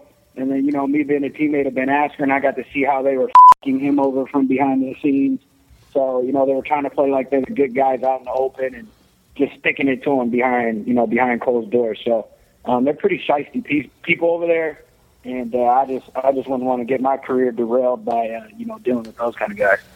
Yeah, no, that's the whole thing is that whole Askren thing really annoyed me because Askren is one of the best fighters in the world, and I think he would dominate in the UFC. I truly believe that, and and then Bellator releases Askren because he's too dominant. I never heard of an organization letting a guy go because people can't figure out how to beat him.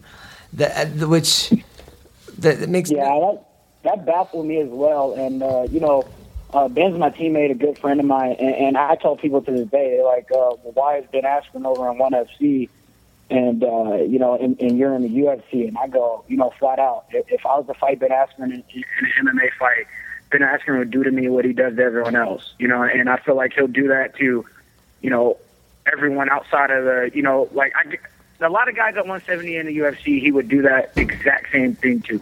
There's only a couple elite level guys who can, clip him as he's coming in or stuff a takedown or, maybe out grapple him, but there's a very small number of people that can do that, and for him to be in ONE FC in any organization other than the UFC is just criminal, in my opinion.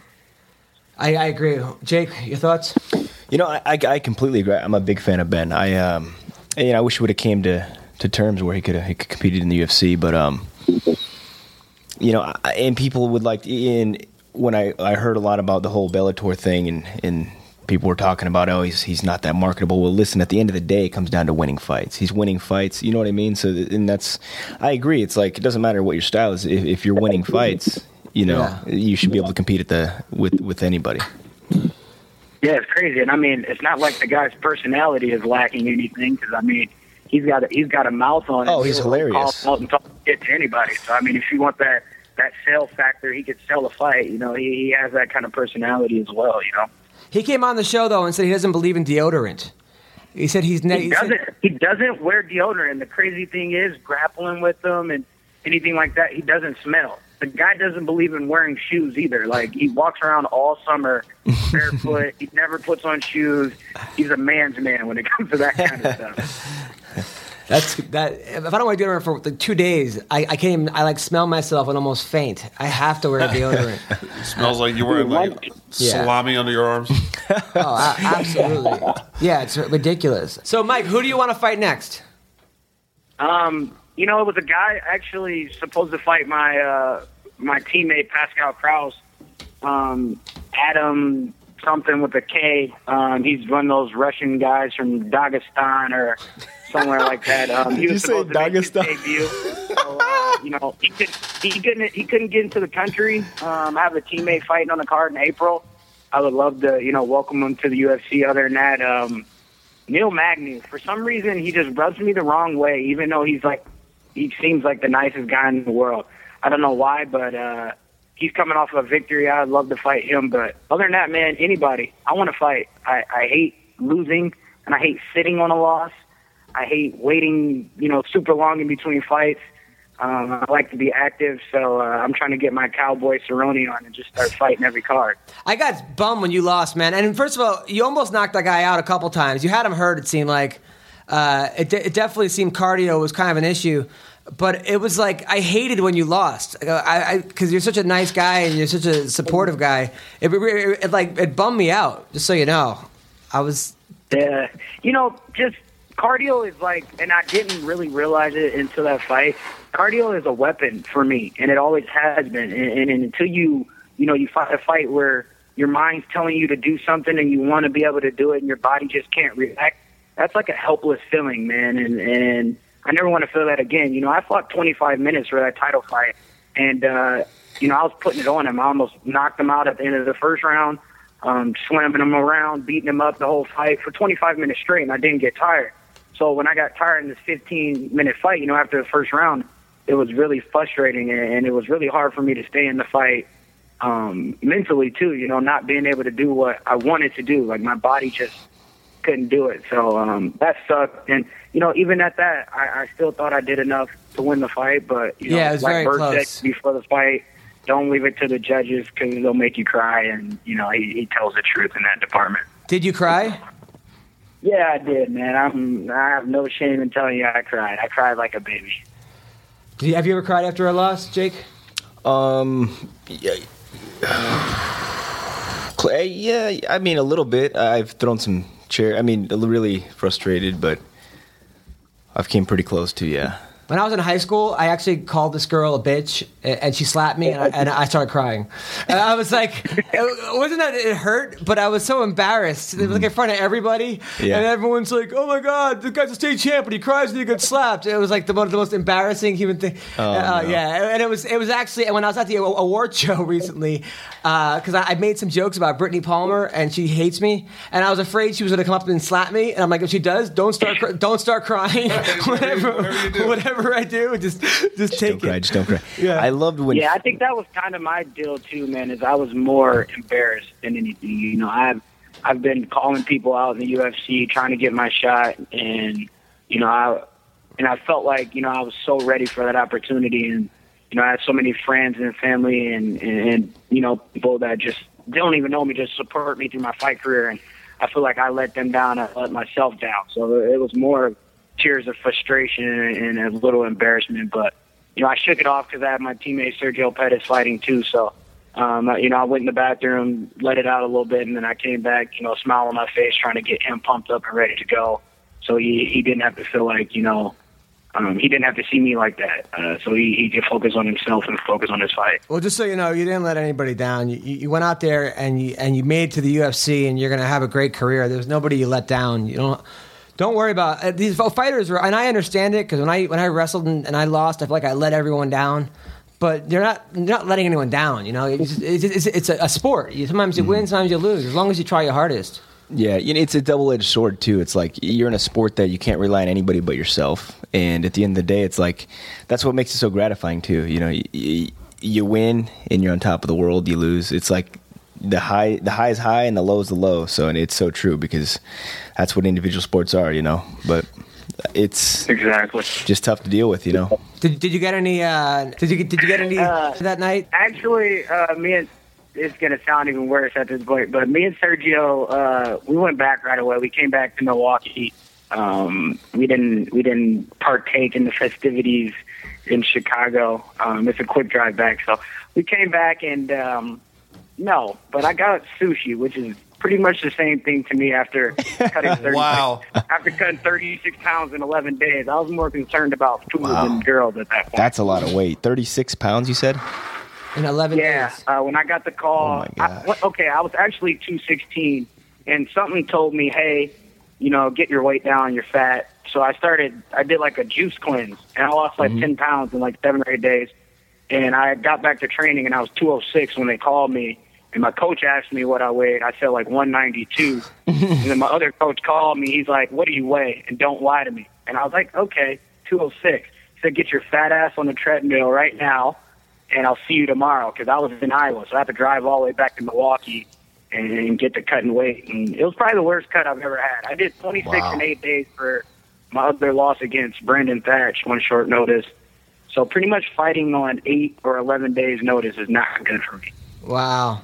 Oh, by the way, I've actually trained with the guy you beat, Alan Juban. Alan Juban, right? Is it Jalen? Yeah. That was my title fight. Yeah, I used to train with that guy over at Legends. He's like a model. He's like a model / fighter, that guy.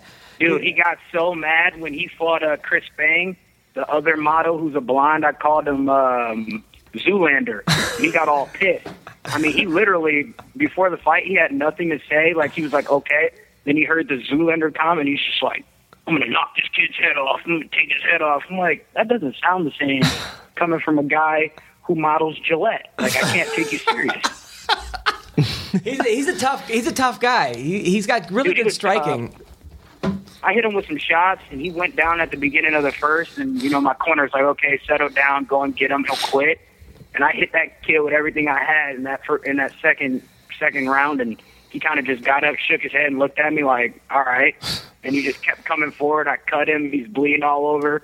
He kept coming forward, and I'm like, God, I'm going to have to put this guy fully to sleep because he was coming. But, yeah, he was a tough guy. But I was just taking shots at him to sell the fight and stuff like that. I think he understood that, but being a male model, and in our sport, you kind of set yourself up for it. Now you and Sergio both lose in Chicago. Sergio gets tapped by Bruce Leroy, who that was a great fight. Now you guys are driving back. Is it the most depressed car ride? Are you guys feeling bad for yourself? Are you cheering each other up? What's going on in that car? Actually, we rode separate. His mom actually drove me home, and he rode home with his cousin. But his mom is just the sweetest lady in the world. Anthony and Sergio's mom is just sweetest lady you'll ever meet. And, you know, she was dropping some tear jerkers on me, just let me know, you know, the losing is not, you know, permanent unless I just keep doing the same things and I'm not trying to get better. And, you know, she's really deep in faith and stuff like that. So we had a serious talk. But when me and Sergio both got home together, and it was more like, you know, me trying to just being the older guy and, you know, just trying to get him right. Because, you know, that kid's never lost anything in his life, from taekwondo tournaments to anything. So I just felt the need to kind of talk to him a little bit because Anthony wasn't there. I just talked to him, and then we went and ate at a cafe at like 4 o'clock in the morning. We had French toast with marshmallows and stuff on it. So that's more so what we were concerned about. You know, we were like, okay, we lost. We got to deal with that, you know, in training. But right now we want French toast. Oh, now you're still, now I read somewhere that even though you're in the UFC, you're still a bouncer and a carpenter. Is that true? Yeah, man. Actually, I'm jobless now, pretty much. You know, there's an opening at a coffee Starbucks. There's a Starbucks at Dana Point, actually. In Dana Point. Yeah. That Patrick you Cummings. Get out there. Y'all gonna put a word in for me or what? So wait. So you're jobless. You don't have a job. Yeah, pretty much most of the work that I was doing, like carpentry-wise, was, you know, I did some roofing, I did some insulation and roofs and whatnot. And it's snowing really bad out, and outside work, obviously, landscaping and stuff. But it's cold out here in Wisconsin, we just got 7 inches of snow last night, so I can't do that. And then I find out from the bar that I'm working at via text message the day before I'm supposed to work. They go, hey, just so you know, as of 4 o'clock yesterday, we sold the bar to somebody else, and you don't need to come to work. So pretty much they told me, you're fired. We no longer own this place, and you don't have a job, and I'm just now telling you. Oh, God. Well, I might be joining you. But that's so. Welcome to the club. Yeah, we could maybe open a coffee shop or something. Yeah, coffee shop. Yeah. Podcast on a coffee We'll shop. do a podcast. Yes. So you're looking. I know. Are you looking for? If anyone wants to hire Mike, I know that Phil Baroni said he used to train girls and have sex with them so that they would order more. They would get more sessions. Have you ever thought about doing that? Jeez, I mean, I don't know if I'm Phil Baroni though. I gotta grow a stash and get some chest hair or something to be that guy. Wear shades and I'm trying to be cool like him. But Duke's a good man, and I was teaching a women's fitness class at the gym and stuff like that. So he's gonna go back to letting me teach there and teaching the technique classes and stuff like that. So he's looking out for me right now. But I'm still gonna get a job at some other bar. Eventually, I just need to get on top of that. Well, Mike, man, listen. First of all, I want to thank you for all the support, and you're an inspiring story, man. People that come down on MMA. You look at a guy like Mike Rhodes, who grew up with no father, no mother, broke his leg. Within 3 years, made the UFC after taking a female defense class. I mean, you've come a long way, dude. And you should be really proud of yourself. And you lost 100 pounds. I mean, if you could talk to my ex-girlfriend about that, she needs to lose 100. But that's amazing, dude. That is so freaking amazing. And you should be really proud of yourself, man. Thank you, man. I appreciate it. Do you have any questions for Jake Ellenberger? Why is he there? I got a question for Jake Ellenberger. Sure. Yeah, buddy, I'm here. Excuse me, can you hear me? Yeah. Can you hear me? Yeah, Oh, I can hear you. Hello? Yeah, we can hear you. Hello? You're cutting out. We can hear you now. Can we hear you? Mike? Can you hear me now? Yes. Okay, I'm just fucking with you. I didn't have a question or anything. I like this guy. That is hilarious. That's awesome. That is awesome. Well, thank you. Where can people find you on Twitter? You can follow me on Twitter at Team Rock Biggie. That's TeamRockBiggie. Team Rock Biggie. Well, thank you, Mike Rhodes. It's been a pleasure. Love to have you back on. Great job. Great job with everything, man. Thank you. Thanks for having me, guys. I appreciate it. Yeah, Mike, keep it up, man. Keep up the good work. Will do, brother. Late. All right. Late. So that was Biggie Mike Rhodes. Talk about some adversity, man. This guy's been through some stuff. Yeah. I mean, meet your father one time on your 12th birthday. He's not even black. That's awesome. He is black. Mike Rhodes is black. Is he? Yeah. What's wrong with you, Are dude? you serious? Maybe I'm thinking about somebody else. Are you thinking about marijuana? I mean, seriously, Mike Rhodes? Are we live? Yeah, Are we on? Yeah, we're live. You didn't know that Mike Rhodes is black? I did not know that. Wait, hold on, guys. I wasn't recording. Really? I didn't know that. Oh, man. He's I never heard of the guy until you brought him up. I think you mentioned him last week. Okay, here, I'll show you. Take that part out of the show where I don't know what he is. No Leave it in. No way. We are leaving that in. I'm sure people that are listening don't know that I'm black. Yeah, I think they do. I hope so. They just think it's some dude making a racist comment. Otherwise, we're gonna get some hate mail.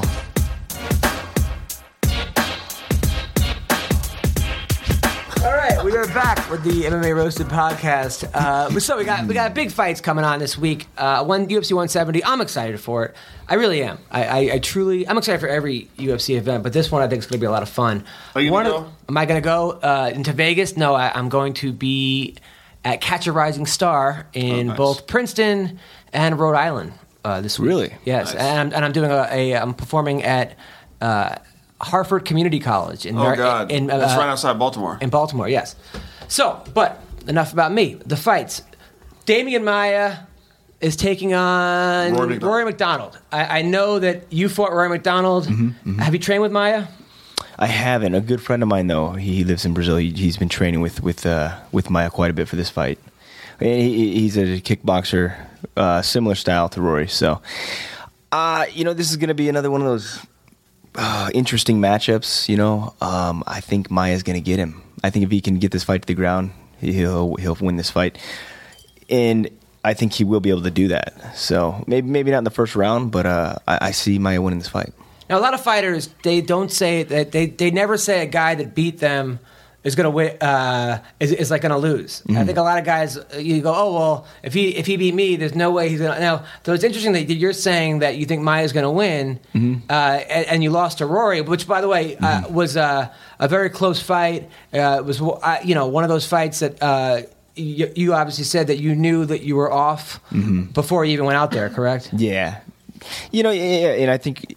I mean, I know myself so well. And it's just like you have an off night. You can tell warming up. If something's not right, you can tell. But that's in the past. But he's a skilled fighter. Nothing to take away from him. But I'm still going to go with Maia in this fight. Go with Maia. Maia's going to submit him. I think so. What round? Second round. Second round submission. See, I think Rory's going to win. Yeah, I think Rory's going to win too, and I think it's going to go to a decision. It's going to go to a decision. Yeah, I think so too. I think he's going to keep it on the feet. I mean, he'd be a maniac to go to the ground with Damian Maia. I mean, that Damian Maia Chael Sonnen fight was one of the sickest, most amazing submissions I've ever seen, and it was really odd because after he submitted him, he was like, "Yeah, I wanted to prove that I could beat him without hurting him." And I'd never heard that before, but he's like, yeah, it was like, and I'm messing up his quote, but basically he said that like jiu-jitsu where you could beat someone without actually inflicting any damage. I thought it was an interesting tactic. I never fighting without fighting. I've never heard that before. I think I had a lot of respect for Damian Maia for that. The last fight against Shield he had was so boring that the eyes in his shorts fell asleep. That's funny. Thank you. I appreciate. That's funny. As opposed to the other things I say weren't funny. Really, you're a comic saying that's funny. Any people go that I thought you were funny, or I'll write a funny tweet and someone goes, "No, that's funny," and they'll capitalize that, which just means everything else you said is not funny. Oh, I hate. That's all I get. That's not what I meant.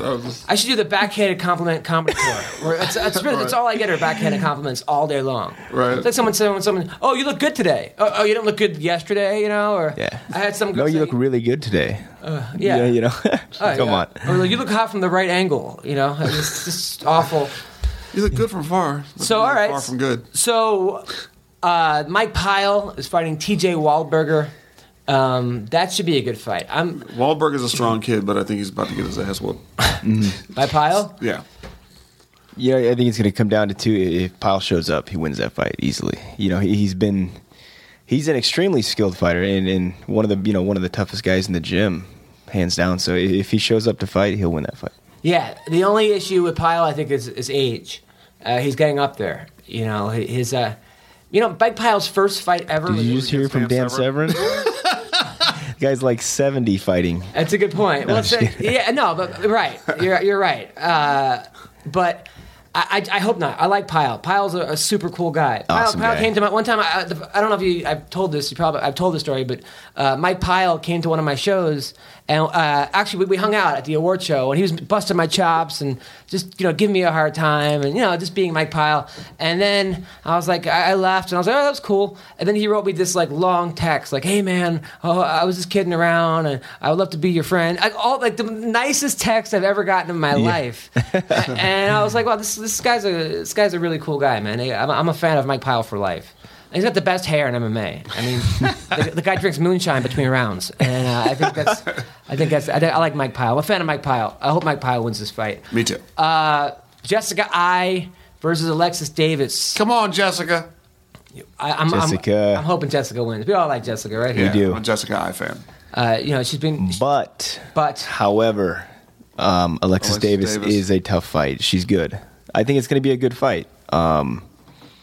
So if I'm betting on the fight, I can't go with who I can't be biased, but I think it's going to be a good fight. Jessica, I want to go on a date with you, and you're gonna pick against her. Ellenberger. This Is that true? well, she's called into the show, one of the 12 ones that you missed. And when you I was on suspension. I was on waivers. When you were on suspension, T-Rex. So she agreed to go on a date with Jake. But then He's going to turn it down. Who is Jake? Jake is, yeah. Well, no, Jake will go out with her. Jake will go. Well, Jake will marry her, and then be like, "How's it going?" "Oh, just friends." Jake is. Come on. Well, are you running for office or something? I mean, what, Mister? I am not running for office. No. You never tell us about your life. You never tell us about whether or not you got laid last week or dates. Is it because you're afraid that a certain girl's listening to the show? No, actually, not at all. I don't. No, I don't know. I don't really. I don't have a good answer. I don't have a good answer for you. I understand. I mean, we're both comedians, so we're into exposing ourselves. That's right. We're into that kind of thing. Just don't expose yourself here, please. I had a girl recently in bed, and she was. DJ's face is. It's like you ever have a girl talk dirty to you in bed, and she was like saying things like, "Oh, I want you to do this to me," and I'm not very vocal, so I was just agreeing. So I'm like, "Good point." Good point. I'm like, we are in cahoots. That was basically what I noted. Noted, yeah. That's duly noted. Duly noted. That's how I was. As much smack as I talk on the air and on stage, I'm actually I wouldn't say a shy person, but I'm not the most vocal. Because there's a fine line when you're in bed with a girl between like hot and creepy. Yeah, and I agree. Just sort of want to. I just don't say anything. I just kind of let my actions speak for themselves. Finally, so Dana White goes off on Cyborg. Last week, Dana White had some kind of a meeting where, someone asked him about steroids, and he was like, "Give me a name of one fighter, and I'll call him, and we'll have him tested right now." And nobody came up with a name. But then someone asked him about someone asked about Cyborg, and he said, "Look, Cyborg's done so many drugs, her face looks like Vanderlei Silva." Wow. Yeah, Dana. And then I love it. So Cyborg. That's funny. So Cyborg responds, right? Tito Ortiz stepped down from managing Cyborg, which is probably a good thing because for both parties. Tito can't manage his shift in his car. So my God. So Tito's not probably the best manager you want to have. As much. And by the way, I met Tito Ortiz, and the guy could have been cooler. And I have nothing but respect for Tito Ortiz. So Tito Ortiz, then he steps down. He says, obviously Cyborg's not. Dana doesn't want to put Cyborg against Rousey. Cyborg said she tested positive for steroids or a banned substance 2 years ago because she was taking a weight loss substance that she didn't know about. Okay. Who was? Cyborg. Yeah, that's a lie. That's a lie? That's straight lie. Completely. Will you expand on that? Oh, that's just clearly an excuse. That's like the oldest trick in the book. You'd say. I didn't know what I was taking. Come on. It's funny because it's anything you put in your body, it's like there's something in my protein shake. Like, come on. There wasn't testosterone in your protein shake. You know what I mean? Like, so you think a fighter pretty much always knows when they're taking something? Absolutely. I mean, unless you're like eating food from, I couldn't even tell you. I wouldn't even know how to have an example of when I wouldn't know what I'm putting in my body. But don't you think, I remember when I wrestled, and I'm going to bring it up again, sometimes there was stuff you could take, like people would take X-Lax or, to lose weight, or they would take a pill sometimes to crap out.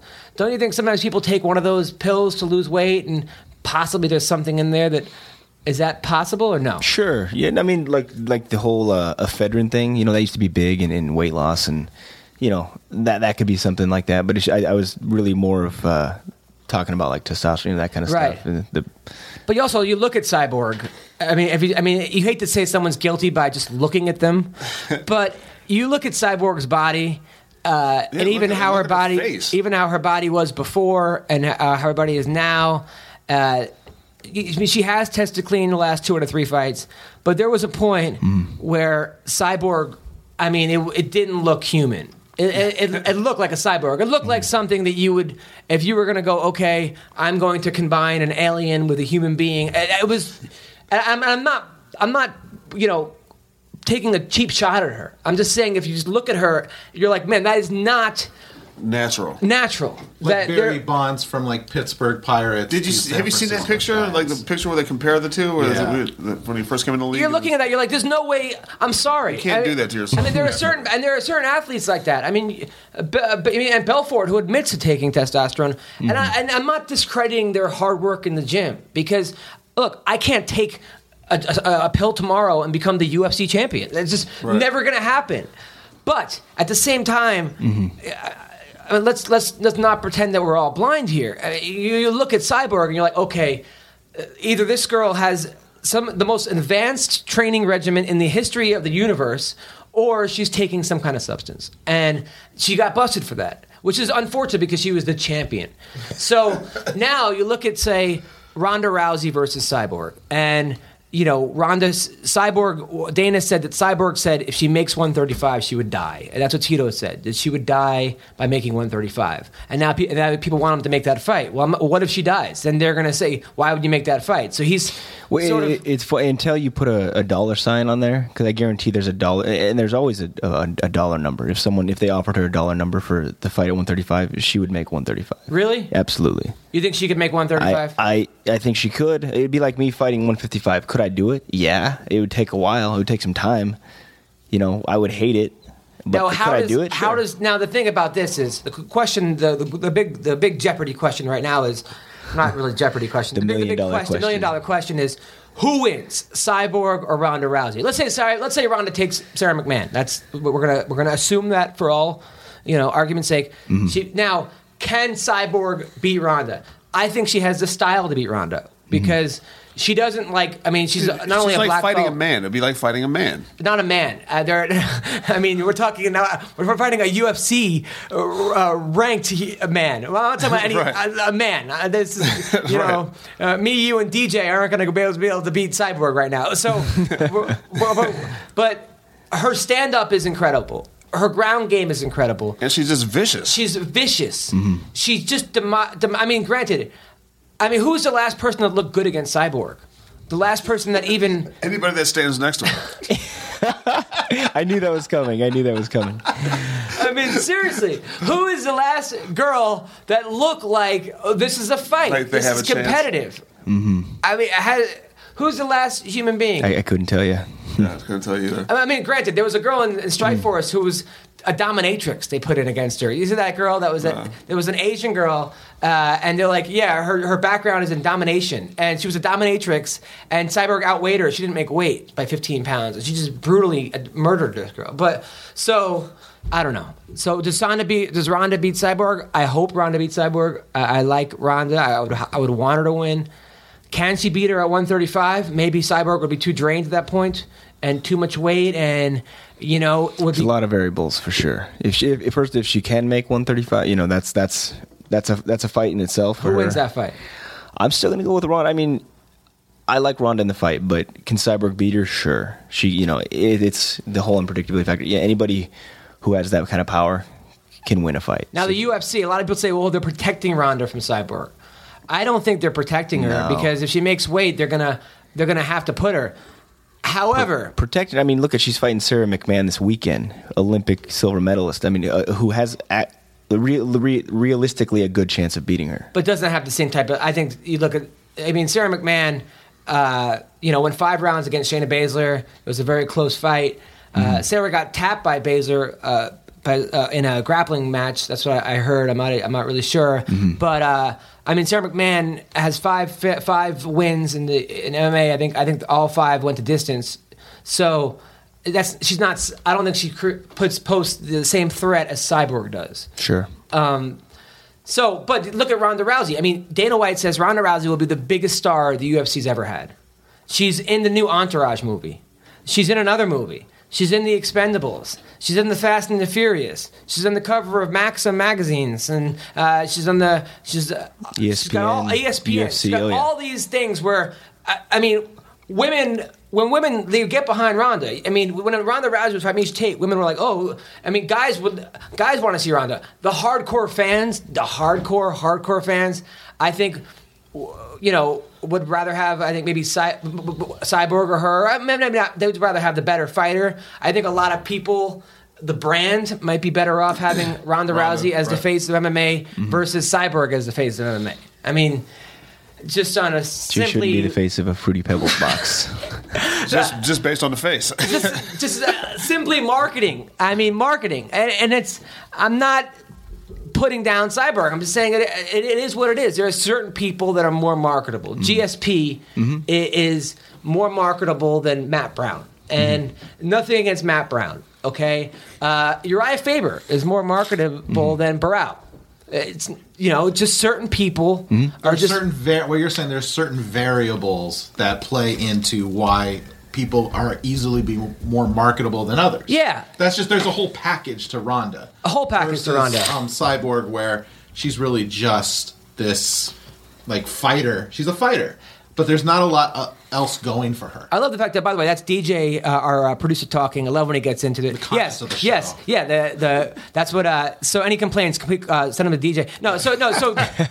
DJ is, exactly. And I'm not. It's just some people. I feel like it is what it is. It's nothing against Cyborg or certain people. It's just a matter of and she had an opportunity to go to the UFC, and I don't know at what point of who was managing her at the time, but there was a time where they were negotiating, so she easily could have went that route, and they chose not to. So according to Tito, Dana White contacted Tito Ortiz and said, "We want to make Cyborg versus Ronda happen." Tito said, "Okay, I want a 6-fight deal." They said, "No, a 3-fight deal," and then that was. End of it. That was the deal breaker. Yeah, that was the deal breaker. Maybe you know about this. What about the Strikeforce contracts? Weren't they a bit inflated?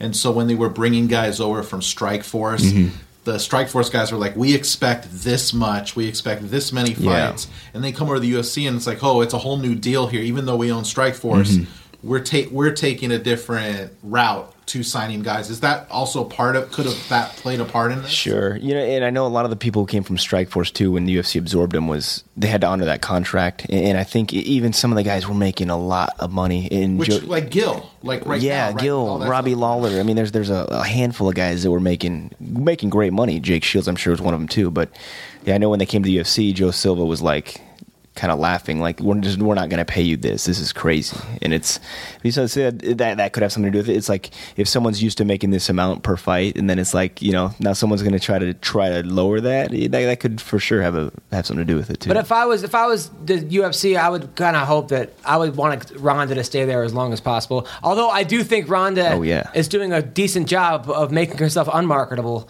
with her attitude towards Miesha Tate, and that's. I like Ronda, and maybe she doesn't care, and she just is who she is. She really doesn't. I don't think she cares. She doesn't care, but at the same time, I think being America's not only to be America's sweetheart, but being a better sport would being a better ambassador. Be a better ambassador. Now, the other thing that Dana White said this week or last week was that Overeem was ducking Dos Santos. He said, Overeem said his rib hurt, and that's why he didn't want to fight Dos Santos. And then Dana said, "Well, if it was Brock Lesnar, his rib would be fine." Right. He did call, and then GSP said he would fight Brock Lesnar. He said he would come back to fight Brock Lesnar, GSP, which I would watch. Don't get me wrong. Oh yeah. All day long, I'd watch GSP. Who do you like, GSP or Brock Lesnar? GSP. Really? Yeah, he would take him down, and I mean, he would be much faster. Do you really think GSP would beat Brock Lesnar? Oh yeah. I do. I'm not joking. Even though he's 170 and Brock is 270? Well, GSP wouldn't have to make 170, obviously, but, being 195, 190, whatever he's walking around right now. But you don't think Brock would take him down? And Brock is humongous and has he is a pro wrestler, one of the best takedowns in MMA. You think he would take and throw him out of the cage or something to eat him? I don't know. I mean, so you think GSP would take down Brock Lesnar? I don't think he would take down Brock Lesnar. I mean, you think he would really take him down with a double? You don't think Brock can sprawl? Not a double. He'd sprawl and land on GSP's back and crush him. I can't believe you really. No, I think you're being serious. I am dead serious. You think GSP? I think GSP could take a better punch. He's got a better jab. He has more tools than Brock Lesnar. Brock would get tired in the first round. But you don't think Brock would just take him down and just kind of donkey smash? Well, GSP, he just has the speed. He would move side to side. He would only engage on his terms, that kind of thing. He would even probably take his back, but speed alone, he wouldn't be getting taken down. Wow, this is. I don't think so. I'm starting to doubt everything you just said. Now the last three podcasts, I'm starting to think about every decision. Now, all right, John Dodson or Cain Velasquez? John Dodson has a Kane. Kane. Come on. Honestly, even though the speed goes to Dodson. Yeah, Kane. Okay, all right. I'm just here. Okay, for a second, just hear me out. GSP, let's say he's 200 pounds. Uncle Creepy he's or Chuck faster. Congo. He's better striking. He's got a better gas tank. He is a pinpoint jab. I mean, granted, yeah, Brock's huge and kind of slow, but it's like I don't know. I don't see him winning that fight. Dead serious. Wow. Yeah, I think you're crazy. I don't know. I just see that Brock. I just think the 100 pounds would be the factor. I think if GSP was 270, you think the tattoo on his chest. The tattoo is bigger than GSP itself. But hey, man. I mean, you're the fighter. You obviously know fighting. You do it for a living. You're in the gym every day. So I have to respect and trust and admire your opinion. I don't know if I agree with it, but I definitely understand. I mean, you have a better grasp of fighting than I ever will. But at the same time, I just don't. I mean, Brock was the UFC heavyweight champion at one point. No, he was. I can't take that away from him. But oh, thanks. I mean, how could you possibly take it away from him? Wow. All right. Okay. And then finally, a body kick, a liver kick from GSP will end that fight. Okay, but before he was going to take him down. It went to a liver kick in the last 3 seconds. I just see. I think GSP win that fight. That's all I'm saying. We'll leave it at that. All right, Jake Ellenberger. Which Brock Lesnar? That Brock Lesnar or is that Brock Lesnar? Yeah. We got a picture of him from high school. What is this singlet? Hey, Jesus, hold on, let me see that thing. He looks like a refrigerator. Yeah. Good God! Well, I mean, but Jake has a point where Brock would gas. I do believe he would gas, and if he wouldn't finish him, he might get tired. But he might get tired punching him in the head after he took him down. I don't see how GSP takes Brock down. Maybe he jabs and stays outside, and I don't see it. I don't see it. All right, and finally, Brad Pickett and Uncle Creepy got into a Twitter beef. They were supposed to fight, and then Uncle Creepy got hurt. And then Brad Pickett made up a fake contract. He actually made up a fake medical record and put Uncle Creepy. And then he goes, reason for injury, and he said being wussing out of a fight. It was pretty funny and posted it. So that's going to be a good fight, Uncle Creepy and Brad Pickett. Uncle Creepy. I like Uncle Creepy. Oh yeah, I mean he's never not in an entertaining fight. I mean every fight he's ever in is entertaining. Even the ones he loses, they're still fun to watch. I mean, even the Benavidez fight was fun. It was fun to watch. I mean, there's nothing. I'm an Uncle Creepy fan. I like Uncle Creepy. How did he get that nickname? Do you know? No. Does it have anything to do with the mustache? I don't know. I actually made a joke about it though. I go, "What was Sandusky taken?" And he got upset. But then we made up. Didn't he say his niece or something? His niece gave him that. Yeah, we had him. The last show we had him on. Yeah, we had him on the show. Yeah, we had Uncle Creepy on the show. Cool. I want to get him back on the show. Definitely a cool guy, real cool guy. So Overeem pulled out of the fight with Dos Santos. They're supposed to fight because of a rib. Yes, Overeem. Yeah, and it's weird because Overeem. Obviously Overeem's about world class fighter, blah blah blah. But he's a smart business guy. I heard his contract is huge for the UFC. I heard it's one of the biggest contracts, and he's a smart guy. He calls out Brock Lesnar after his fight. Who's not even in the UFC. It's just random. Didn't he already beat him? Yeah. He beat Brock Lesnar, but I think that fight should have an asterisk on it because after that fight, he was caught, not directly after the fight, but it was a couple months later. Mm-hmm. It was that whole random drug test, which I don't know if you ever heard the story about that, but he was going to some kind of UFC event, and he got a phone call saying he was going to be there was going to be a random drug test. So he like got in his car and he was already there and like left, and they like chased him down. And he had to come back. It was like this whole thing, and you know, one of those things where if you test positive after even a couple months after a fight, shouldn't in a way the fight that you just won? I mean, maybe you weren't doing drugs for that fight, I guess, but it just... Oh, he was. I mean, I don't know. It just kind of... But not that... Kind of leaves a bad taste in leaves the a mouth. bad taste, yeah. No, I agree. I'm a huge Brock Lesnar fan. I can tell. You think he's going to be GSP. But... He's watching too much WWE. Yeah. Well, I just give Brock a lot of credit. I mean, you got a guy who never did MMA before until he was, he was what, like 30 something. He was in the WWE. He was making a ton of money. He left it. He goes in there. Within 5 fights, he has a title. He really only knows one form of fighting. I mean, he only knows how to wrestle. And I used to there was something about Brock that he had that Tyson aura where you knew something was going to happen. When Brock Lesnar walked into the octagon, I was on the edge of my seat. Like, there was something about Brock Lesnar that my heart started racing. He was a world smasher, right? I can't tell you. I can't explain it. He just had that it factor. Well, he's gigantic. It's a freak of nature, man. He looks crazy. It would have been nice to see him before all of this stuff happened, before the health concerns. I would like to have seen Brock right out of college. After he won he's a 2-time national champion, right? 2-time national champion? Minnesota. For Minnesota. Right out of college, forget the WWE, forget about trying out for the Vikings. And I actually met Dante Culpepper at a show in Florida. And Dante Culpepper was the quarterback for the Vikings. And a huge dude, too. Huge dude. 6'5", 265. Huge, and a big comedy fan. And I went up to him and I said, I'm sure this is probably not the first question people ask him, but I'm like, hey, so... why didn't Brock Lesnar make the team? That's what because Brock Lesnar, I can't picture a guy like Brock not making a football team. I go, he's got, they said he ran like a 40, and he goes, well, Brock didn't know any of the plays. He just walked on, never played football since high school, and football is so technical on that line that he didn't know where to put his hands, and he just got so confused and he would start fights all the time.